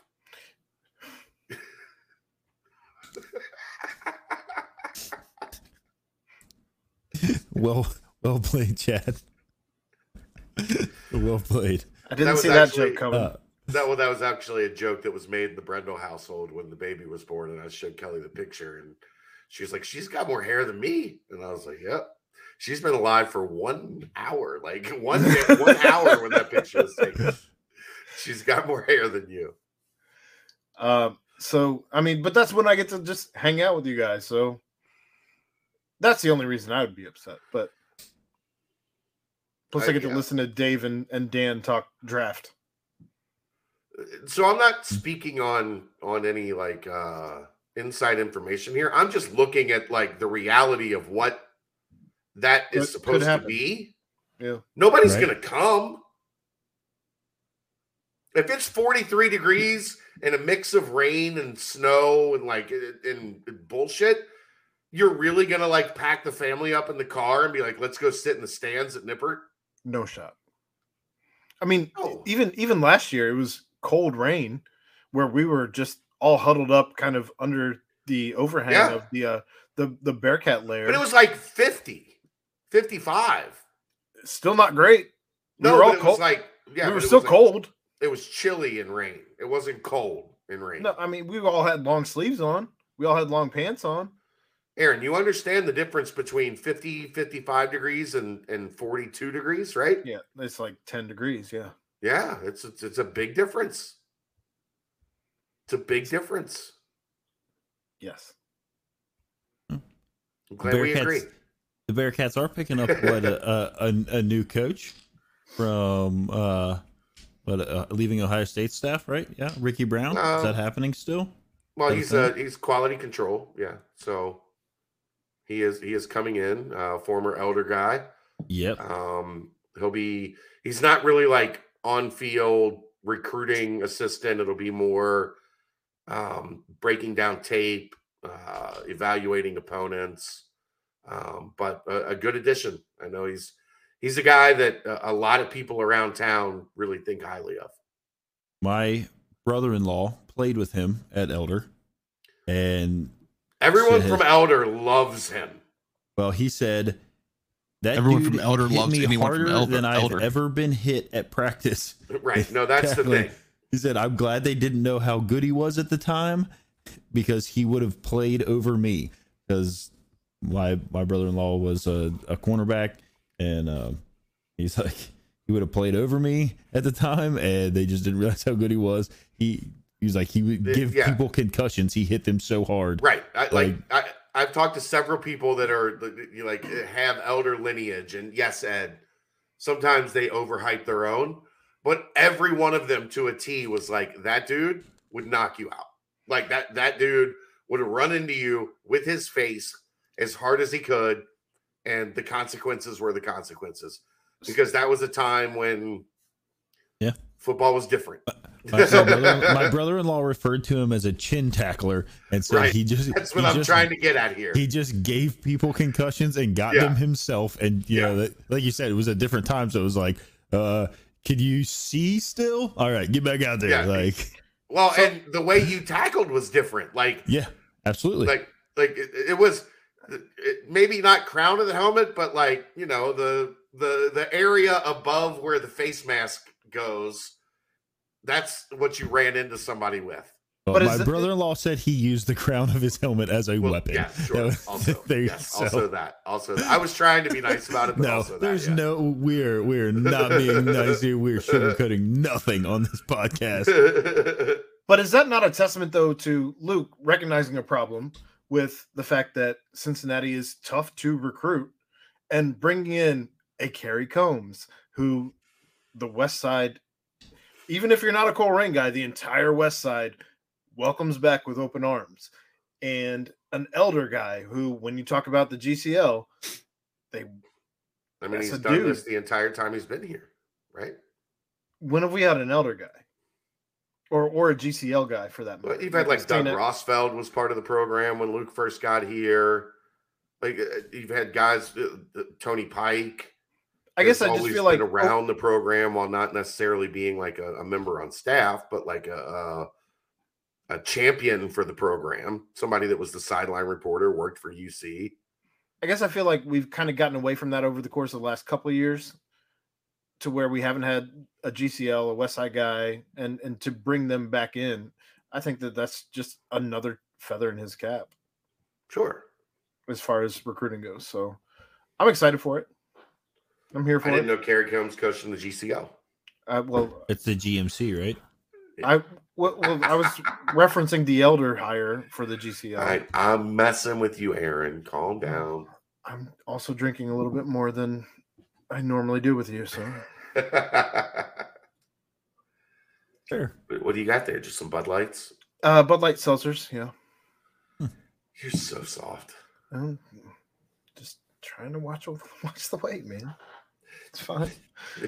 What are you watching it go up? Like what? All too often. But Ed, Jeff, what are you guys looking for as far as should there be a game played on Saturday? What are some of the positional battles that you are looking to see here? Well, I know we brought it up last week. Obviously, Ed wasn't here, but kind of want to. Obviously, I haven't seen it much. You guys kind of touched on it a little bit with Arquan going to the edge there on the boundary. Seeing kind of where he stands there. I don't expect to be disappointed. Obviously, everybody, we beat it to death, the quarterback back and forth, but being able to actually see it, maybe at whatever game speed that truly is, that would be nice. Chad has hyped up the defense to a level where I'm really excited to see what they've got going on there. And then the wide receivers, I know I've listed almost every position, but like the wide receivers, there have been some dudes like that have, out there, and I really like. I hope that Martner is like, like that. That's a guy that when they announced that he announced that he was coming. Chris here, Scott. I was like, but yeah, but Martner's like 80 foot tall. Like he's 6'6". Chris Scott. He's super long. Is there a guy named Chris Scott? If I mentioned Chris Scott, Yeah, you have, Chad. Ed, let's play this game. Ed, how many current Bearcats can you name on the football team? Oh, Chris Scott. Scott. The two quarterbacks we just talked about, whose names are just escaping me because you put me on the spot. Chris Scott, Ben Bryant, and Evan Prater. But yeah, that's them. Yeah, that's them. Mm-hmm. Why gotta put me on the spot like that? Arquan Bush. Arquan Bush was already mentioned. Yeah, I'm just going through the guys we already talked about. So was Nick Martner. I could be sitting in a room with a guy, and if you put me on the spot like that, I'm not going to remember their name. So thanks a lot. You're welcome. I'm here for that. Are there any positional battles that you're looking without for? Looking, what's my name, Ed?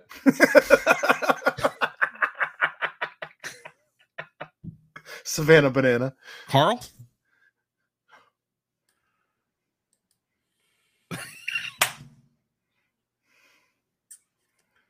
No, it's not. It's not Carl. Mm-hmm. Okay. Yeah. This one's not going on the front page, Ed. we talked about baseball. We didn't talk about Bearcats baseball. You did actually. You mentioned we were going through the roster, and you mentioned that one of the players was a former Bearcat. Art Warren. Art Warren. Which I didn't know that, Aaron. Good tidbit. You're welcome. I'm just kidding with this, Ed. But are there any positional battles that you're looking forward to, Ed? Well, I mean, Jeff kind of took mine. I think the first time you asked that question, I was definitely going to say because he mentioned every position. Yeah, he did. But when you first asked that question, the first to my mind was the quarterback position. I think this is going to be really interesting.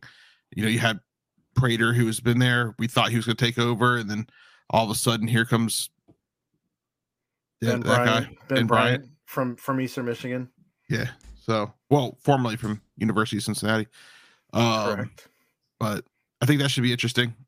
Yeah, that's what I got. The other spots that I'm curious about are running back, kicker, defensive line, backups, and kicker. But are you more interested in seeing running back because it's a committee, right? So right now, I think Ryan Montgomery might be the assumed number one, but he's injured.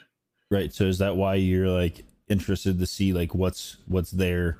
Well, because outside of him, while they get a chance to like get Charles McClellan has been there, and he's had 2 bad knees at this point, and he's bounced back, and he's had a lot going on as far as his rehab goes. He was there last season throughout the year, and he has been quite the story just in his comeback. And he's had, according to Chad, some outstanding practices to where he's been able to plant and just takes off. You've also had Miles Montgomery, who has shown that he might be like the next all-around guy, but he's not quite yet there. You've also had Ethan Wright, who was basically your number 2 last year, where if he's the number 2 last year, you would assume that he'd slot in as the number 1 this year. But again, going back to Ryan Montgomery, maybe that's not the case. Luke continues to mess around that Ethan Wright might be better fitted as a safety. I don't know if he's messed around quite so often this year, but he's mentioned around in the past that he might be better cut as a safety than as a running back. So there isn't a clear-cut Jerome Ford this season at running back, which is why I'm kind of more curious about this running back by committee that Cincinnati hasn't done in maybe since, I don't know, maybe since Dokes was there as the starter, and then Michael Warren as his backup kind of overtook Dokes. But I don't even know if that's a fair comparison. Well, Dokes had a season-ending injury. That's where I was getting, where it wasn't a fair comparison. So it should be interesting to see. We haven't had a season where there hasn't been a dude And again, that's still not fair because we haven't seen Ryan out there yet. So I guess we'll see. And I'd argue Montgomery was the pretty clear number 2 last year over Ethan. I just felt Ethan took the bulk of the carries. No. The stats would disagree. When all was said and done, he was not. Okay. I know when we got to the meat of when Ford was out, Ryan Montgomery was the guy that got the bulk of the carries. Okay. And then towards the end of the season, when it really mattered, if they took Ford off the field, it was more Ryan Montgomery than anybody. I know that because Justin and I have had running jokes on the topic of like who's the number 2, what the situation is there. Who does Justin say? I don't know. He's got 3 daughters now. I have no clue. He doesn't know who he sees as number 1 running back. He's underwater right now. All right, you're not throwing him under the bus. I get it. I'm not throwing him under the bus. But I think both of us I think Miles Montgomery is the most complete back on the roster. But what's holding him back then? Just experience, just moving his way up over some guys that have, that have done it, that have played, that have produced. If you wanted to elaborate a little bit on Chuck, so Jeff and our listeners would know what I mean about Chuck, where you can't count him out right now.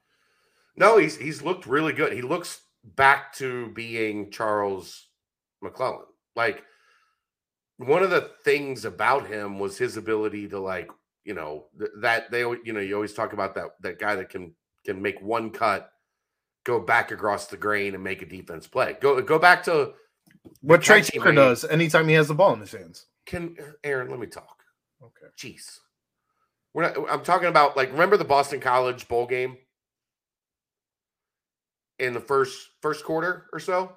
He had that play. They found him out of the backfield. He made one cut and took it 40, 50 yards to the house and just ran right through Boston College's defense. That's why Chuck is so tantalizing. But he tore one ACL, rehabbed from it beautifully, and then came back and then 3 games into the season tore his other ACL. And you're dealing with a guy that, he was okay last year, and you saw it in glimpses, but he didn't look like the guy that we saw when he was a freshman that was like, oh man, this guy's going to be a weapon. And through the spring, as the spring has gone on, you've started to see him once again look like that guy that can just – he did it I think it was the Saturday practice. It was the Saturday practice, maybe last Thursday. I don't know, one of them. They were working – no, it was Thursday. They were working on red zone for most of the day. And they were down at the 12, 13-yard line. And they ran a play to the left, and the defense was kind of loaded up on the left side. And it was the short side of the field. So, when you're on the short side, the defense is all flowing to the short side. There's a lot of guys in a small space ready to take you down. He put his left foot in the ground and went back right. And the defense was just left there standing, watching him sprint into the end zone from 12 yards out. That's the kind of stuff that McClellan has that nobody else has. That's why they were so high on him early in his career. He just hasn't had the opportunity to, make good on it. So hopefully he's back to that. Ryan Montgomery, when he's back healthy, is going to be in the mix. And I still think there's a potential for, them looking at the portal after the spring stuff. What? Okay. That wasn't me. I just, sorry. It wasn't me either. Totally was you. Nope. All right. Well, I think basketball portal stuff should be kicking up here soon with with the end of the tournament, which we don't have to like mention names, talk about anybody like that. I do want to congratulate North Carolina for making it all the way to the championship game. Hubert is a fantastic coach. Wonderful. I hope he has a very long career there. Keep him forever. Should probably extend him for a couple of years. Should probably sign him to a 20-year contract. I think somebody said that even after he leaves this world, he probably will have a place as the head coach at North Carolina. That was after, me. After I know who it was, Chad. It was you. Me. After sending Coach K packing, even though that meant that I ended up behind Aaron. While we're talking about this, how happy were you guys just watching North Carolina beat Duke? I wasn't happy because that meant that I ended up exactly 1 point behind you in that awful bracket I made I stopped paying attention. I knew I was done, so I didn't even know that. But how excited were you just to see Coach K go out that way? Look, here's the like. I want your guys' opinion on this. North Carolina won the rivalry. They won. Yes, they won. Is that more?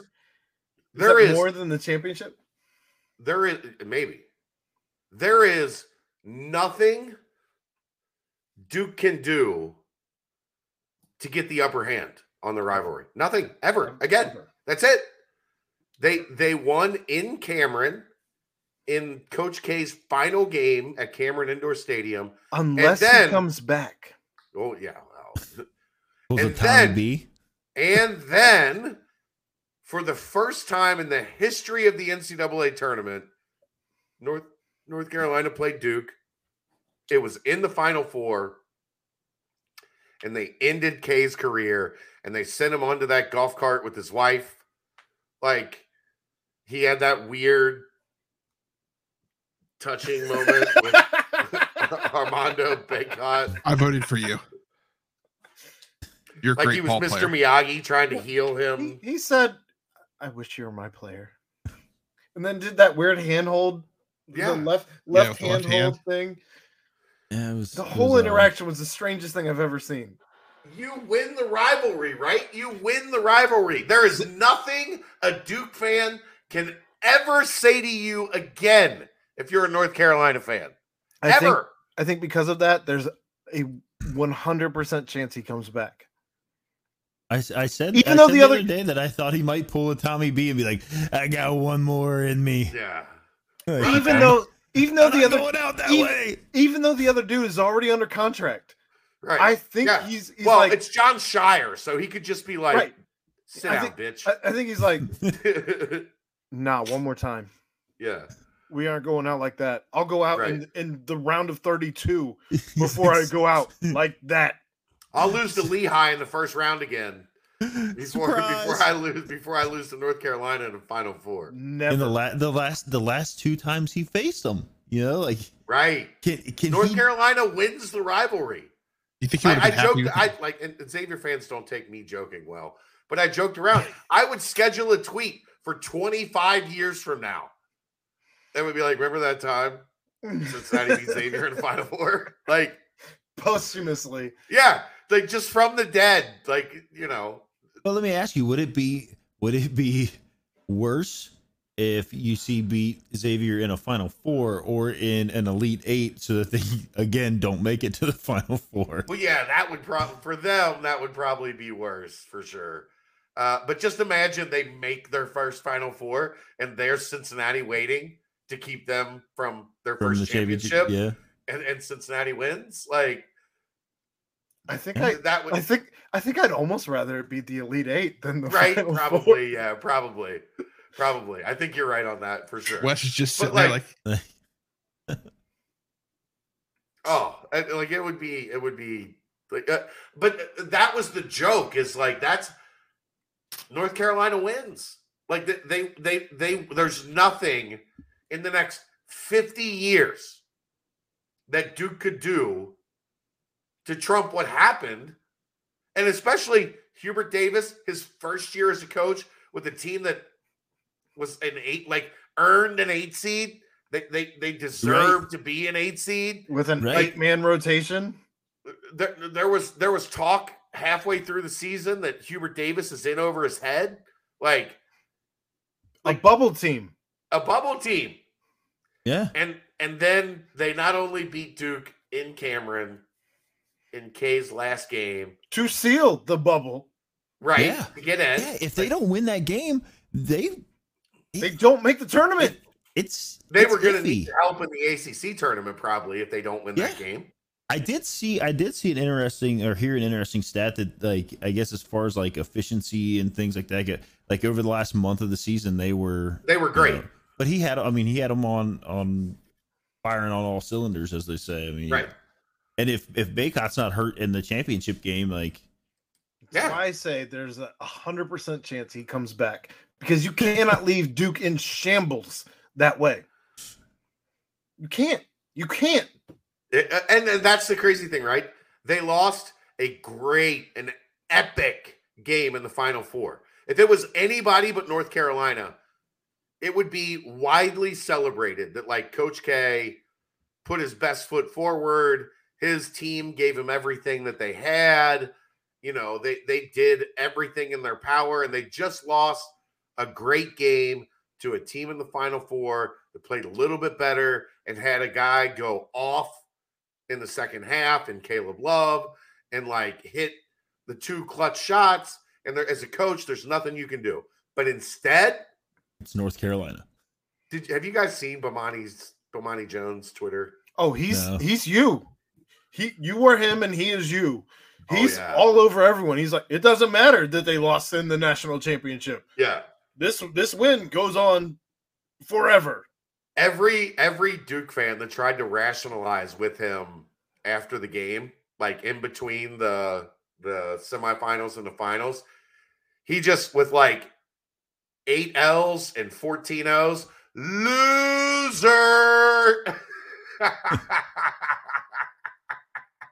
And that's all he'd say. That was the only word. Just like, no, you lose. You lose the rivalry. The rivalry is dead. You lost. That's where I'm back, though, where I said it after, or like right after it happened. I said he's gonna pull a Tommy B and be like, like 3 weeks from now. 3 weeks from now, because like I ain't going out like that. Because it's not. I talked to my wife. It's not like they need Coach K to be there to recruit, right? They don't. Like, they don't need him. Like, he can come back in and be like, "Yep, I'm the head coach again." Like, let's be honest, he's still mad that all he got was a bench, right? Right. Like, that's all he got was a bench at Duke. He's back. He's back. Yeah, come on, he's back. There's got to be a line on that somewhere. There has to be the line. The line was North Carolina, and they crossed it twice. I don't know. See, yeah, that was my reason behind wanting to bring up basketball. Was happy for Hubert in the North Carolina Tar Heels. He's there forever and ever. Amen.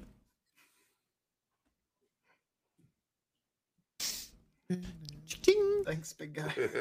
Because, like you said, I mean, halfway through the season, there was that talk that, like, this wasn't even halfway through the season. It was like 5 games into the season. Yeah, right. It was like the whole season, most of it. Yeah, it was like, he's not. This is not going the way we want it to go. Like, and that's one of those places, right? Like that if things aren't going the right way, it's like next guy. Like, well, we're gonna fix this now.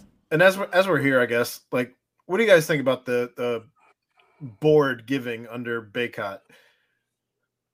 Oh yeah, questions. It's the result of, and I know we talked about this like during the day today, but like it's the result of the desire to put these courts in places where there aren't courts, and you have to build it up, and you run the risk of there not being of a support not sitting properly, or the board's not being there right. Jeff, yes. The media, there's been a couple people in articles released tonight have spoken to the company that was responsible for the floor, and they said that there's nothing to see here. Of course, there's nothing to see there. That's what you're supposed to say. Because I'm sure that's a lucrative contract I know, Bear. We don't agree. Like, we don't agree, buddy. Otherwise, you're getting sued. Right? Like, these aren't the boards you're looking for. Like, I've seen plenty of we've Ed got it. Ed got it. Thank you, Ed. We've all heard of dead spots, right? We know that there are dead spots on every court. I mean, that flexed enough that it causes ankle to roll. I mean, it flexed a lot, and that's not how that's supposed to work. I'm just happy that at least one of the three of you got my Star Wars joke. We all got it. We just went past it. I just think it's funny that the company's like, no, that wasn't me. Working as intended. Like, can you imagine? Can you imagine? Here's what drives me nuts about like media, and I'm supposed to be. I wonder when people are going to get. Chad, you're a media guy. Why don't you realize you're a media guy? You're a media person. You're a media person. You can't talk like this to people when you're a media guy. That's what they tell me. They tell me I'm a media guy. I don't know that I believe them. I'm a guy with a website and a couple podcasts. How do you do that story? Like, hi, Tiger. What's up, buddy? Tiger got his ass kicked today, by the way. Our cat, who is usually pretty, like, she's very small. It's a little tiny, like, calico cat, right? And Tiger wants to play with her. But he's so big and she's so small that she's always like, back up, bro. So today she decided to fight. And she fucked him up like for like 10 minutes. She just like, he came downstairs after 10 minutes, laid on the couch with Kelsey shaking. This is a 75-pound pit lab boxer mix, right? My 10-pound little cat destroyed him. And Kelsey and I are sitting there watching like, are you kidding me? By the way, so funny. Anyhow, where was I at? How do you do the story? Yeah, how do you contact them and then be like, oh well, yeah, everybody's talking about the board, but we talked to the company that did it and they said it was good. How do you write that? How do you write that with a straight face, knowing that everybody in your mentions, go look at the mentions for the stories. There's a couple of them, one from The Athletic, I think one from ESPN. Like the Enquirer would do it. Well, yeah. But like you put that out there, I guess just because like, oh, it's good for engagement. Yeah. I mean, that's the only reason, because like, I mean, that's like, I don't know, like going to, you know, they're not going to come out and be like, yep, our floor was trash right in that very moment. It, you know, failed miserably. Just stop having these games at the most important games of the season. No way. I don't think that matters. I don't think that matters because almost every arena has selling tickets to an 80,000 seat stadium for a basketball game. Almost every arena has a removable basketball court. Like I was watching, but they're designed like the basketball, like places where basketball are played.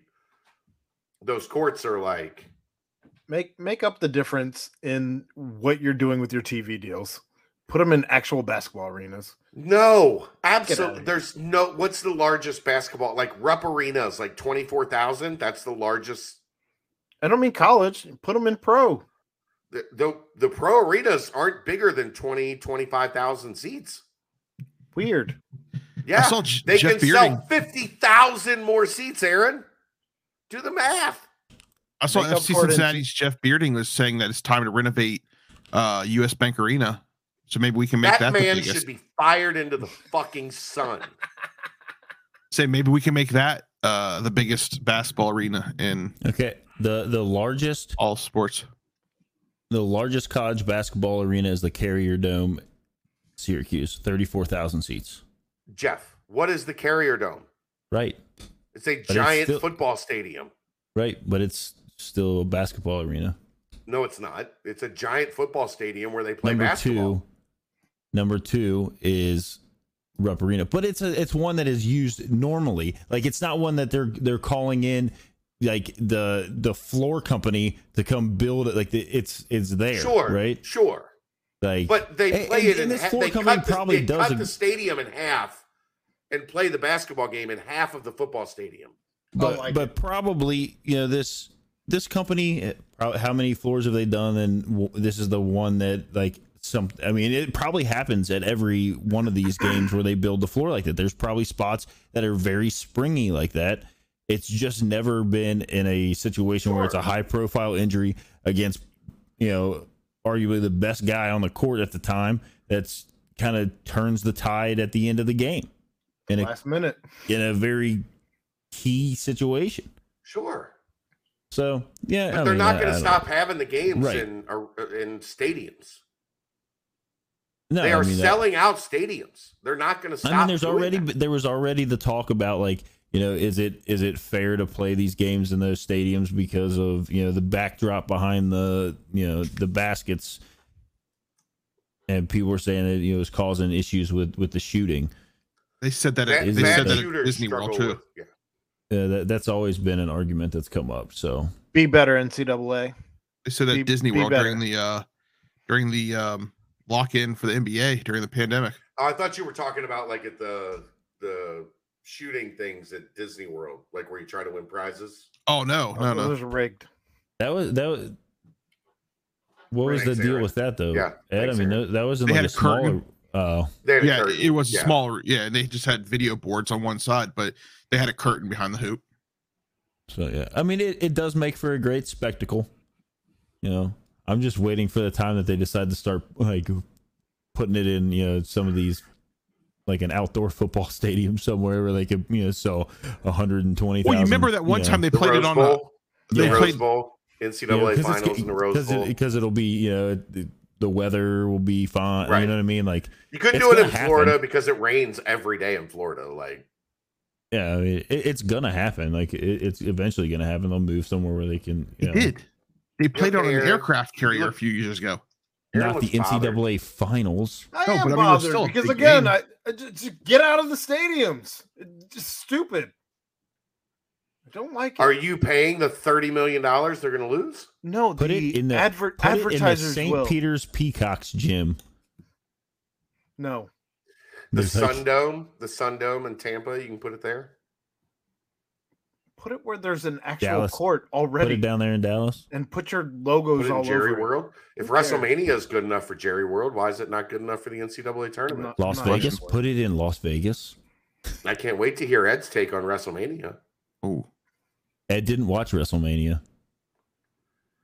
He only watched the clips. I was traveling. So, Ed, do you have 60 seconds of AEW at all? No, actually, I was going to ask you to do a review on the Pat McAfee match. I'm not or WrestleMania in general. That's your job. I did. I apologize. I was just very. I was very impressed with Pat McAfee's match, but we'll leave it at that for now. We can talk about it in the after unimpressed by Vince McMahon crumpling like a doll. He's 80 years old. That was so hilarious. Then don't get in the ring. He took the worst stunner bump of all time, but that was McAfee took maybe the best stunner bump of all time. He stood better than anybody. Austin Theory's bump was also great. Was amazing. The Rock coming in had taken the best stunner bumps of all time because The Rock used to sell those things. Well, he used to flip all the way up and then do like the headstand, and then fall. Yeah. Nobody ever sold a stunner better until last night or Tuesday. Well, Sunday my night. Twitter timeline this weekend was 1999, like Attitude Era WWF. Like here's what I can say about Pat McAfee. Can you imagine? Pat McAfee grew up wanting to be a pro wrestler. Did you see how drunk he was on the plane going on the way back? Yes. Yeah. Yes. Pat McAfee. You win life. Grew up. You win life. Wanting to be a pro wrestler, right? And he basically stole the show at WrestleMania in the ring with Vince McMahon and fucking Stone Cold. Oh yeah, no, I mean for one, awesome. his match, like yeah, life is done. His actual match was awesome. very good. Yeah. Like he jumped the top rope. Yeah. That is amazing. He did a backflip off the top rope to set that up. Right. Like he hit a Hurricane Rana, like, and it didn't look like bad. Like and he did it all in a pair of Jordan 11s, which is awesome. Shorts. And Jordan's everything. And like, it looked like a real match. Like, obviously he's mentioned it. Like, he's done some training and stuff. He's an athletic punter, and but he looked like a wrestler. I love that we're all talking way more wrestling than Ed is even aware of. He sold it very well. His entrance was amazing with the Dallas Cowboys cheerleaders. Like, he's what the WWE has been missing since The Rock and Stone Cold.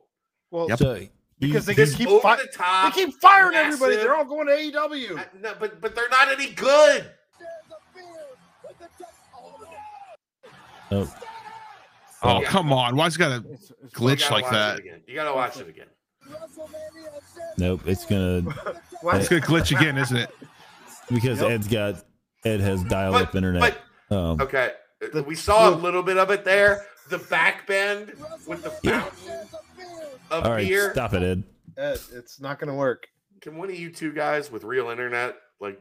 I have real internet. Yeah, sure you do, Ed. Yeah, when I play it right now, it works just fine. Hashtag be better, Ed. It's probably a StreamYard issue, but yes, it was a fantastic bump. Like the fountain of beer that spewed, and then he landed there, and he's literally living any kid who grew up watching like all of us. All of us. Yes.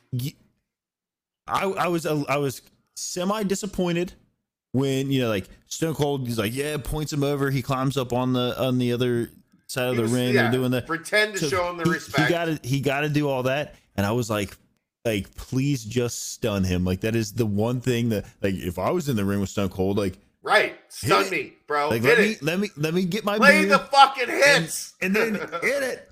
And then whenever he handed him two more, when he handed him two more, and they stood facing each other, I was like, here it comes, and he hit it, and then he rolled out, and then before he left, he chucked a can of beer at him, and he's just laying there in front of the announcer's table, knocked out. Yeah, so it was fantastic. Great. Good for Pat McAfee. I wish he might save wrestling. Like, he might save the WWE. I've never been jealous of a punter. I am now. Nope, this isn't working either. The stop motion stunner. The stop motion's better than what the hell Ed was doing. I don't know. It just works, didn't it? No. Stop motion. There you go. There we go. Just the fountain as he arches his back. It's so good. We have a wrestling segment every week, and this was the best wrestling segment we've ever had. That's not true. That was another episode of Pardon the Punctuation. I am Aaron Smith for Ed Mayhall, for Jeff Howell. For that one. Ed Mayhall, the worst wrestling commentator in the city. That's a jerk move. And for Chad Brendel, for Annie Sabo. That was a fun interview. I am Aaron Smith. Again, this was another episode of Pardon the Punctuation. Thank you for joining us. Thank you for listening to us wherever you may listen to us. And we're out. Ba-da-ba.